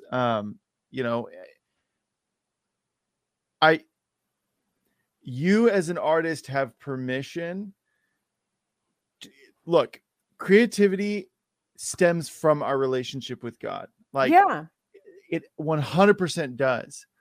But there are a lot of, and I know this because I've experienced this myself, that a lot of Christians get marginalized. Christian creatives get marginalized because, look, there are different types of art. And you can draw pictures of Jesus and that's art. You can put a cross in your picture and that's art. But there is a whole large group of believers who express themselves in different ways. Yes. But it's still holy art. It's still, even if it doesn't have Jesus in it, even if it doesn't have the cross in it, and that you as an artist have permission to make art like that because you're doing it unto the Lord. And you know what? That art opens up doors that the other art can't. It'll take you into arenas and different places that you couldn't have gotten into probably without it. So, and it'll open up a whole new arena of other people just like you. Now you can speak to them. It's like a field. It's your mission field. It's a field. But think of it like this. Here we are, the creator. We're connected to the creator. And as Christians in the past, we have been the least creative people on the planet. We should be the most creative people on the planet. We should be getting downloads of creativity and things that we can see and do and put together and bring to life. Animation is another thing that, people just said, we can do this. I mean, we have boxed up God so badly that he's not even welcome. If we want to do something different than just dance and flag in the church, it's shunned on. And it should be a place where you can say, celebrate, create, put together. I mean, if you think about it, if he's the potter and you're the clay, what kind of thing is that? That's art. He made you. Well, you were the embodiment of God's creative expression. Exactly. Well, think of heaven. Somebody had a Christmas ornament this year and said, I would like to have a real expression of a something for the top of the tree, like a real biblical expression. And it was the 4 living creatures. So it had eyeballs. Whoa, yeah. It had faces. It had wings all around. It looked like something from Star Wars, or Yeah. outer space. But that was, I mean, you think about that. What on earth? I mean, we have been so blocked up, I think, and we haven't really. What is that going to look like? That's going to freak you out when you get, when you see that moving around and looking and eyeballs everywhere and all that. Yeah. Okay, so now you can go to 0.5. Now you can go to 0.5. The new face of the church without labels. Yeah. We're going to stop labeling people and labeling each other and labeling ourselves. Okay. We don't need a label in order to be important. And I know that we hear this a lot because of pastor so-and-so and apostle so-and-so and prophet so-and-so and this and that. And it's like, it's a church without labels. It's like someone said, it's your function. It's not your name. Like, if you have plumbing problems in your house and Bob shows up, you don't call him Plumber Bob. I mean, you might, but, endearingly, what, But I mean, you just call him Bob. Right. Yeah. But his function is a plumber. Right. Yeah. And so that's what he does. He operates in his function, which is a plumber or electrician Fred. Yeah. Or host Jeff. Jeff. Yeah. Right. Mm-hmm. Yeah. And so I believe the labels will be a function, but it's not going to be something that you have to call each other in order to gain self-importance. Well, because that's where we're at in society, though, now, too, is so many things like, hi, I'm so-and-so, I'm gay. Hi, I'm so-and-so, right. I am a vegan. Hello, right. I'm a socialist. It's just like, there's a lot of that going around where it's like, we take these things and we make them part of our identity, but that's actually not.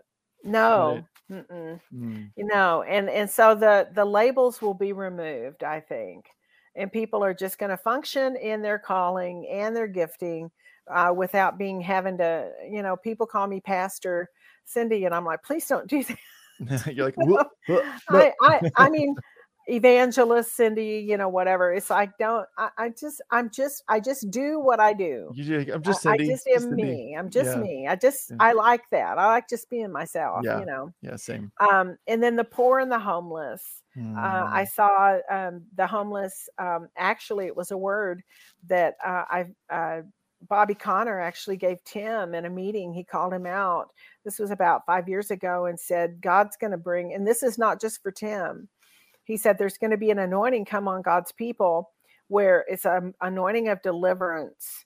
He said, where people will go from madmen to missionaries overnight. Wow. And so, once they find their identity, once they know who they really are and not what they've been called or they've had to live in the tent or whatever it might be.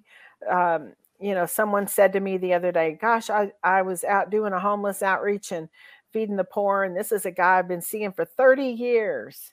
Well, for 30 years, he's still poor. For 30 years, he's still being fed.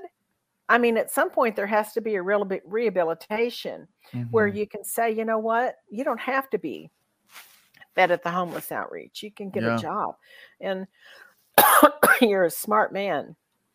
Well, notice there's a lot of people that are educated that are living homeless right now. Yeah. Oh yeah.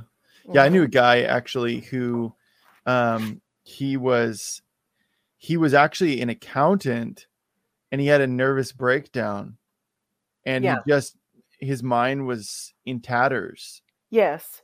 Mm-hmm. Yeah. Well, and again, there's your trauma. Yeah. Trauma comes in all forms and it comes from different people in different ways. And there's a lot of pastors right now and a lot of pastors' wives going through tremendous traumatic experiences because they feel suffocated. Yeah. And that's why God told me, you tell your story about being in ministry and having an emotional breakdown. Because God let me have it because I needed to. I would have remained the same. I would have still kept trying to do good things in order to make things better, or to help out where I wasn't needed, or, and the other thing is self-care. You need to have self-care. You need to take care of yourself, not to the Yeah. degree that you're navel gazing and Yeah. you're just looking at you now instead of everyone else, and you've Mhm. just discarded everyone. But you need to take care of yourself. You need to go That's have huge. fun. You need to have a vacation. You need to go get a pedicure. You need to go get a massage. You need to go fishing. You need to go skiing. You need to go do whatever, and be a real human on planet Earth and enjoy things. Yep. And don't feel like you have to live like, a pauper, or under someone's opinion. I had that Because happen there are all the many. time. There are Oh many my goodness. opinions. And words hurt. Yeah. And then people begin to believe them, or whatever. Mhm. And it's like, that's where, when you find your relationship with God as a daughter and as a son, Mhm. instead of a servant, Yeah. or instead of a hireling. Or I had somebody say, well, you need to do this or that because that's what I pay you for. And without thinking, I said, well, I don't work for you. Hmm. I mean, I was in Yeah. that was right there, Yeah. I don't work for you. Yeah. I'm called of God. You got the same access to him as I do. Yeah. You've got a Bible. You can read. You can pray. You can be taught. You can. And we moved to Utah from Texas when we were young 20s, and we didn't have anybody to mentor us. We had nobody Yeah. that took Especially care in of us. Utah. Yeah, Yeah. we had to do. What we did? We got in the closet and we prayed. That's Hmm. what we knew to do. And we went, and God, the Holy Spirit, revealed things to us and showed things to us and trained us up in the way we should go. Then when we did save up enough money to be able to go to a conference somewhere, to drive with a dog in heat, by the way, because we had nowhere to keep her. Oh no. Oh yeah. Oh, Yeah. no. At every truck stop, we had dogs all around the car. It was just Oh awful. Tim man. was like, I hate this, Yeah. And when we got there and got settled, whoever was speaking, whatever conference we'd gone to, they were telling us the very things that God had shown us in the closet. Yeah. Come on. So we had to learn how to hear the voice of God early on as Hmm. young believers, and we were young pastors, and we didn't know anything. We weren't taught Mhm. how to do any of it. So all I'm saying to you is that there's no excuse. It's like God's going, I'm going to change the face of my church. I'm going to bring you into what I know, what I designed the church to be. And it's going to be without spot or wrinkle. It's also going to be honest. It's going to be something that a safe place for people to come to. Yeah. And everyone's going to pray for one another and love one another. Hmm. I also had another dream where I saw a young pastor, and I even got his name in the dream. And I saw an older pastor teacher appointed to him by God to be there to help give him wisdom and to instruct him. And I thought, this is where the father's turning the hearts of the sons to the fathers to the sons. And because he had an appointed father to look, to teach him and to help him not make the same mistakes and help him grow, especially in a time like this, because it's accelerated. The church grew, and it benefited both of them. The older pastor wasn't having to labor in order to make his wages, or to, he was actually taken care of by the younger pastor, and the younger pastor had the strength and the energy in order to make it happen. Hmm. But they also avoided stumbling blocks, and they avoided all these pitfalls that people can get into. And one of them is pride, spiritual pride. Mm-hmm. And God will be dealing with that. Trust me. Yes.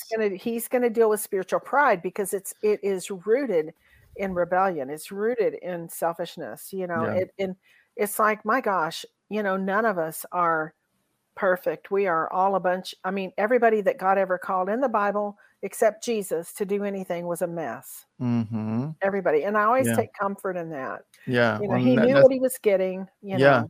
And now's the time to leave your ego at the door, Yeah. Especially with what God is doing. All these things I'm looking at are going to take a great deal of humility before the Lord for him to even operate through us. I mean, God's going to do what he's going to do, but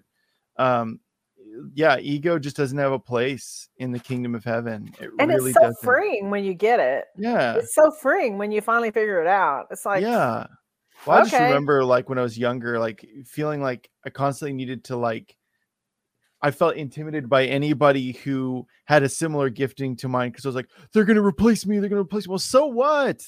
So what if they replace you? You know, like, it's like God is going to move you. If you're in right standing with the Lord, often, I mean, for me, it's been a promotion, even when it didn't feel like a promotion at the time, going, oh, wow, like that season, I really got deeper with the Lord. Yeah. Yeah. That's why I said in the beginning, you don't make your assignment your identity. Yeah. Because your assignment's going to change. Your identity, you're going to go from strength to strength and glory to glory. Yeah. So you're going to be, always changing, always seeing new things, always being in a new place of challenge, always in a new place where you're going to have to depend on God because you don't know what you're doing. Right. Like, I mean, we're going next week to Vegas to the adult convention. And every year I don't know what I'm doing. Every year I don't know where I don't know how. And then I'm starting to turn my attention. Actually, God's turning my attention to these drag shows. Yeah. Because they're calling themselves family friendly. And I'm not okay with that. And they're far from family friendly. Yeah. And I have a real thing for the kids. And I want to get a hold of the parents and go, okay, tell me your story. Why are you here? Why'd you bring your kids? What's going on? And see where the Lord might take it. And of course, because I'm a dream interpreter, that always gives me another edge. It gives me another way in. It's kind of like the back door. Yeah. And so I'm able to maybe communicate. I just want to see. Someone asked me the other day, well, what are you going to do about the drag shows? And I said, I don't know. I guess we're fixing to find out. Yeah. I don't know. I just know that I'm not going to sit back. And I want to say to people right now, there was a lady that went with my team, and I didn't go this year, to Burning Man, and she was 78 years old. Come on. 78. Wow. She went out there. She braved the elements of that desert climate, no shower for a week. You're literally surviving yourself in the desert. And she sat in a chair every day when people would come into the tent for ministry. We call it Freedom Lounge. We call it the menu board, the whole bit. And they called her the Oracle. Oh, that's awesome. And I loved it. Yeah. And she was so incredibly excited. And I just went, there is no age limit to this. All right. And I just feel like that, it's like, let's just show up. Come on.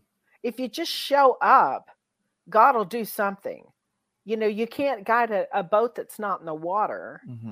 So just show up. You may not know what to do. Keep your mouth shut. That would be the first thing to do until you figure out why he's got you there. Well, that's my problem too. Because I'm always thinking, I should say that, or that worked last time, or whatever. Yeah. And God's really helped me to see that doesn't always work. And so just show up, because you carry the presence of heaven, and God will shift the atmosphere when you show up. And when you show up together in unity with a team, that they're all 100% committed, because I have a no disunity clause on my teams. I don't take large teams. I just take teams that I know people can get along with each other, and they cannot go sideways with each other while we're on assignment. You can disagree, but you can come to that, have that conversation off the outreach, but you're not going to have it right there and get into it, because it opens a portal for the enemy to come in and bring confusion and divide and conquer. So we don't have that. And so no more mass performance entertainment churches built on personalities instead of Jesus. You're going to find that dying down. People don't want it. I don't care how many drummers you've got streaming across the ceiling of a church, on strings, like, oh, you saw that? I'm like, I get it. I know that it's fun. It's fun for a minute, but we've got work to do, guys. And we've got people that are shooting themselves. They are killing themselves. They are not okay. We have got people that we're called to be in ministry, and they have been beat up, or they have been judged, or they've been criticized and hurt, and they have been church hurt to the point where they don't want anything to do with it. So some of these things God's going to put his finger on, and he's not against us having a good time. Okay. He's not against us having a good time, but when we have to work while there's light, and we have to be refreshed, and we have to be real, and we have to square up our own selves with whatever we're going through.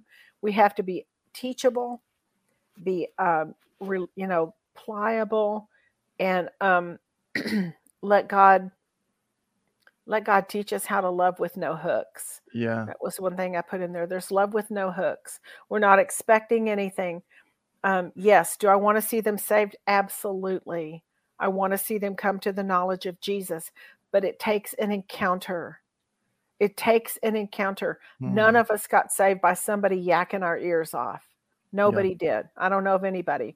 No. And I don't know of too many people, maybe one in all of the years I've been around, got saved reading a track. Yeah, I honestly, not that I'm sure there's a couple, but I've never met anybody that has. I've asked them. I've asked groups of people, how many ever got born again? Did you meet Jesus reading a track? And no, I never see hands go up. So it's always usually by relationship. Yeah. And it's by kindness, it's by being able to just be relatable to people and speak their language. That's why I wrote Words That Work. It will help you. I had a Supreme Court judge from a very large state stand in line to get my book, because she said, I need this language for the people that I talk with. No kidding. I can't talk Christianese. No kidding. And so she stood in line to get the book. God's laying his heart. I love this. God's laying his heart over the hearts of men to do the Great Commission, whose foundation is love with no hook. So he's going to literally implant his heart over yours. You remember that? We talked about that earlier. Break my heart for what breaks yours. Break my heart for what breaks yours. What does your heart say? What is it that you want to do? How do you want to do this? I am all available to you. I'm going to admit right now, I don't know it all. I just know what I've been, what I've seen. I know the power that I've watched. I know people's lives have been transformed. I know that there have been a number of people fall to the ground with the power of God hitting them. They're being healed. They're being set free. They're delivered of drugs, of demons. I have watched people get delivered from addiction. I have watched people stand up and go, I don't want to live without this. How do I get this? What do I do? And because Jesus encountered them. And I said, you had the same experience I did back in 73. You just had the same thing. Come on. And I get to relive it again through watching them and guiding them into the truth, So exciting. and tell them about who it is. Yeah. And this is a year where Jesus is going to show his face in ways we've never seen him. And transformers will be birthed as a result. God's going to show himself. And it again, this goes along with the creativity. There's going to be some ways that God's going to reveal himself, and people are going to take it. The creative ones will take it and run with it. And they're going to be able to reveal Jesus through art, through worship music. There's always a new sound that accompanies a new move, always. There will be a sound that may not sound good to our ears, but it's not our sound. It's their sound.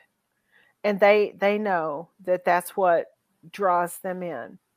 And it's a heartbeat from heaven that will, God will reveal, Jesus will reveal himself in a way that we've never seen him before.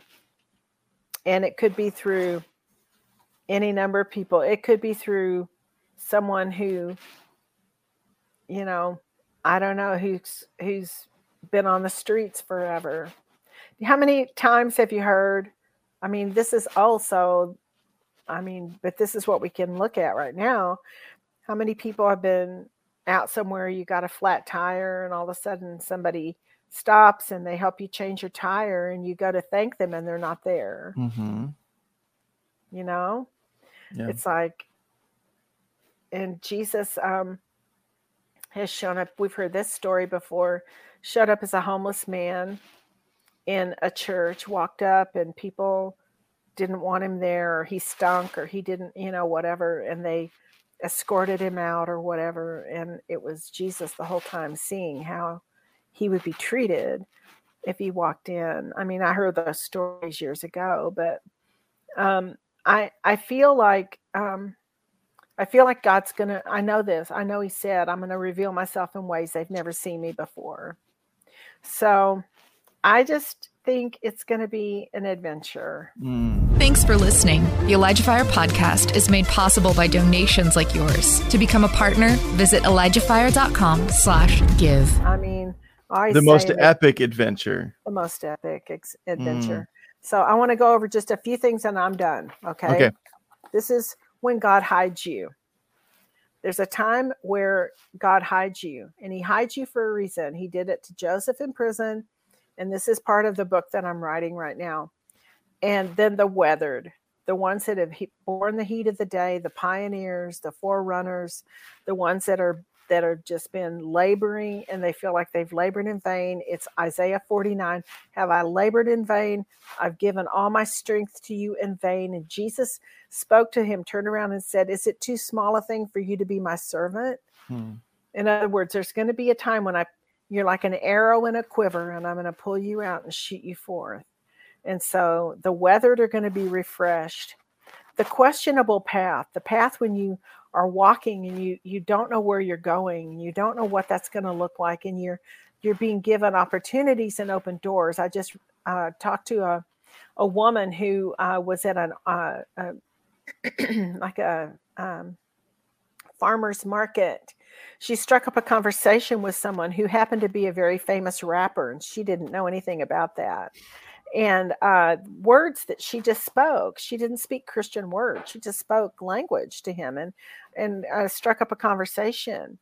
And this person was so intrigued by her that he asked her to come on tour with him. Come on.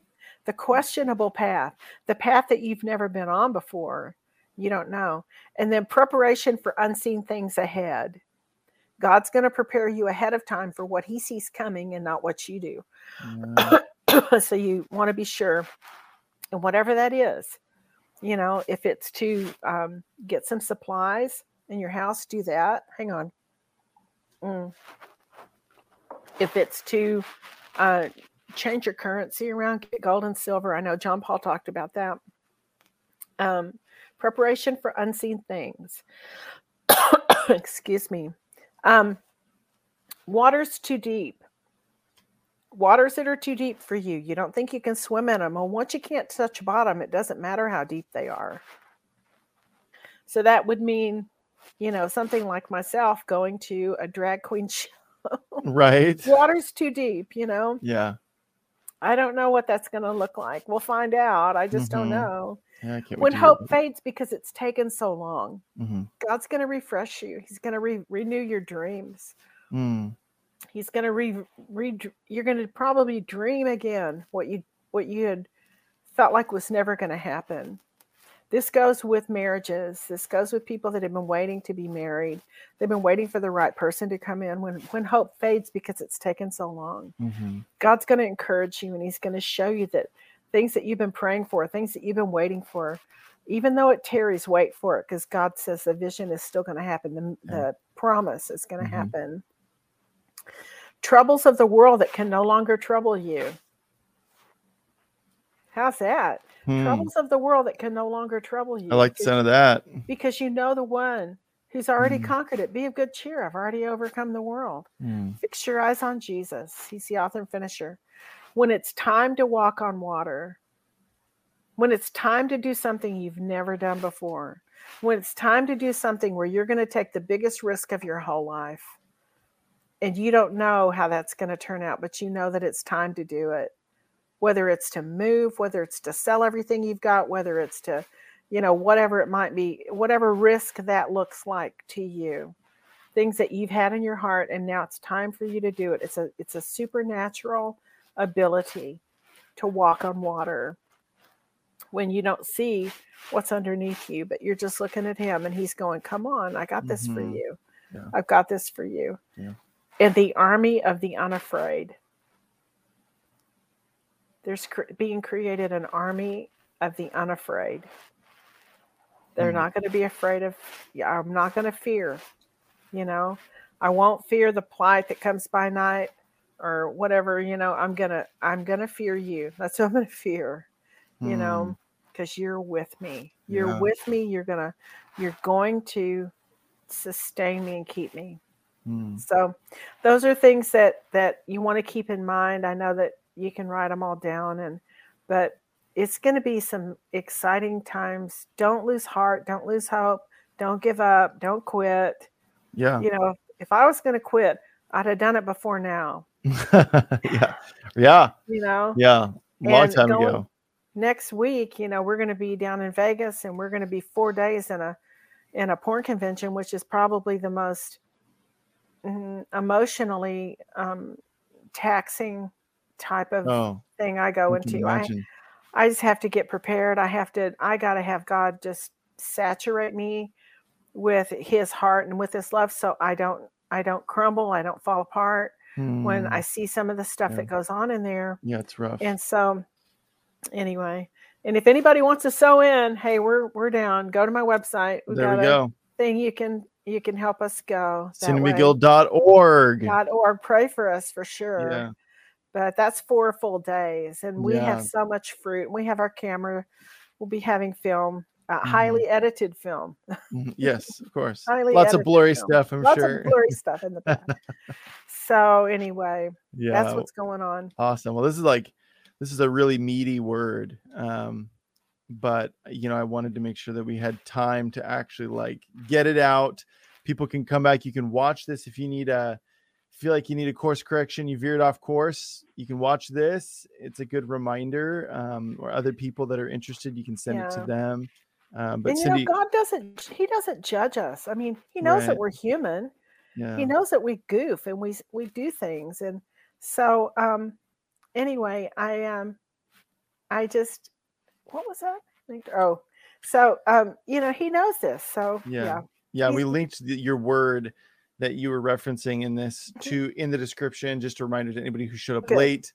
Link is in the description up here in Facebook, down here, everywhere else. But Cindy, can you pray for us? Just pray us into 2023. Okay. God, we just want to thank you, Lord. We want to surrender right now. We're going to surrender all. Okay. I surrender all. We're just going to throw up our hands and we're saying, God, I want you to be it unto me according to your word, according to your will. And God, to the strength of the length of days, we're going to have strength of days for the things that you've called us to do. I wanted you to, Lord, open our eyes, our spiritual eyes, to see you in ways we've never seen you before. God, give us the ability to gain discernment and sensitivity and be able to hear you, Lord. Open our ears to hear your voice. Open our hearts to receive your word. Open us, God, to new things. Open us to brand new things, mysteries, things we've never seen before. You're doing things in this day that you said in Habakkuk, even if I told you, you wouldn't believe them. And so, God, we just say, please help us to walk in step with you, in cadence with you, God, that we would not fall short. We wouldn't shrink back. We're not going to give up. We're not going to stay offended. We're not going to stay hurt. We're going to surrender that. We forgive people that have blown it, that we've hurt and offended. God, we ask for forgiveness for that. And Lord, we just want to forgive and release people that have offended us or that have hurt us, God, or have ought against us. And they've done things that have been not good. And so we're asking for you, Lord, just to give us your heart, Lord. Lay your heart over our heart, like it said. Lay your heart over our heart. God, help us to see and to know and to discover and to move forward in sensitivity, in humility. God, teach us to be okay with change and new things that we've not ever done. Teach us to let go of things, just like you showed Corey Ten Boom, how she just open-handedly said, whatever you've given me, God, if you want it back, you can have it. Whatever you want. If you want to give it to me, you do. And I'll just keep my hands open because I don't want to hold on to things that you're trying to get me to get rid of. And I ask you, Lord, that you would just saturate us with with dreams and visions and angel visits and supernatural experiences. And God, give us the ability to know that it's you. Teach us how to be daughters and sons. Teach us how to see you as dad who loves us, who is never going to let us be plucked out of your hand. Mm-hmm. God, give us the strategies that we need in order just to make sure that we don't get ahead of you or fall behind. God, don't let us get too ahead that we just come to putting our trust or our action into assumption. But God, that you give us strategic instruction on what you have for us in the days to come. I pray that you would bless Elijah List and ElijahFire. God, that you would bless this ministry that goes out to all over the world and gives so much hope and so much encouragement to people. And Father, I just thank you for blessing upon blessing upon blessing for ministries and churches and pastors that are weary and tired. I ask you to strengthen them. I ask you, Lord, to re-encourage them, to restore them into a place with you where they can let go of all the things that they don't need to be doing, that you want them to have a life too, God. You love your servants. And I thank you, God. I thank you, Lord, for just this exciting year. We don't know what's coming. We just know that you're it. We know that you're our source. You're our provider. You're our healer. You're our instructor. You're the great and mighty one. You're the most high. You're the ancient one. You're all wisdom. You're all knowledge. God, you are all comfort. And God, you're going to remove trauma from us, Lord, and labels from us, God. And you're going to help us to see those and take them off so that we no longer live under old mindsets and old things that don't have any application, that don't even pertain to us, God. We just thank you, Lord, and help us to be your hands and your feet and teach us how to be bold and that they show up in the world, that we no longer abdicate our authority into a world that doesn't love you. We are going to take that place. We are going to take that position. We are going to show up, and we're going to be lights in dark places. And we're going to watch you, God, do exceeding abundant above all that we even dare ask or think in the days ahead. And it's just the beginning. So I thank you, Lord, for doing it. I just thank you, God. I thank you. I pray and bless Jeff for his birthday tomorrow. Make it really great and special. And just give him just downloads and handfuls on purpose, Lord. Just new days for you, Jeff. You got new things coming. You got new revelation. And it's creative. I just pray for the creatives. Download them with all these crazy, weird things, inventions, new things that will provide even resources that will just go off the chart, that will become viral. That people have need of, that they didn't even know they needed it. And so I just thank you, God. Those are another thing, is inventions, new inventions coming. And the world's going to be in awe of the things of God and the people of God. Yeah. So thank you. In Jesus, we just love you. We love you so much. Amen. Yeah. Well, thank you, Cindy. That was an epic word and an epic prayer. Prayer, epic word, long word. Whole lot of epic coming in 2023. Can't wait. So, okay. So obviously we mentioned cindymcgill.org. People can get a lot more information, resources, but plug your book one more time for us. One more time. Words that work. Let me see if I can do it. Yeah. Words that work. Words that work. Also, I have a training thing called Learn and Launch. It's a one-day training. It's awesome. In person. And I do it because I want to see your face. I want to do impartation. Anointing is transferred through association. And so when you show up and we're doing one in Austin. And then we're also going to do some outreach to the South by Southwest, which is a music film festival that they have down there. And so we're going right into the belly of the things that are happening in the world.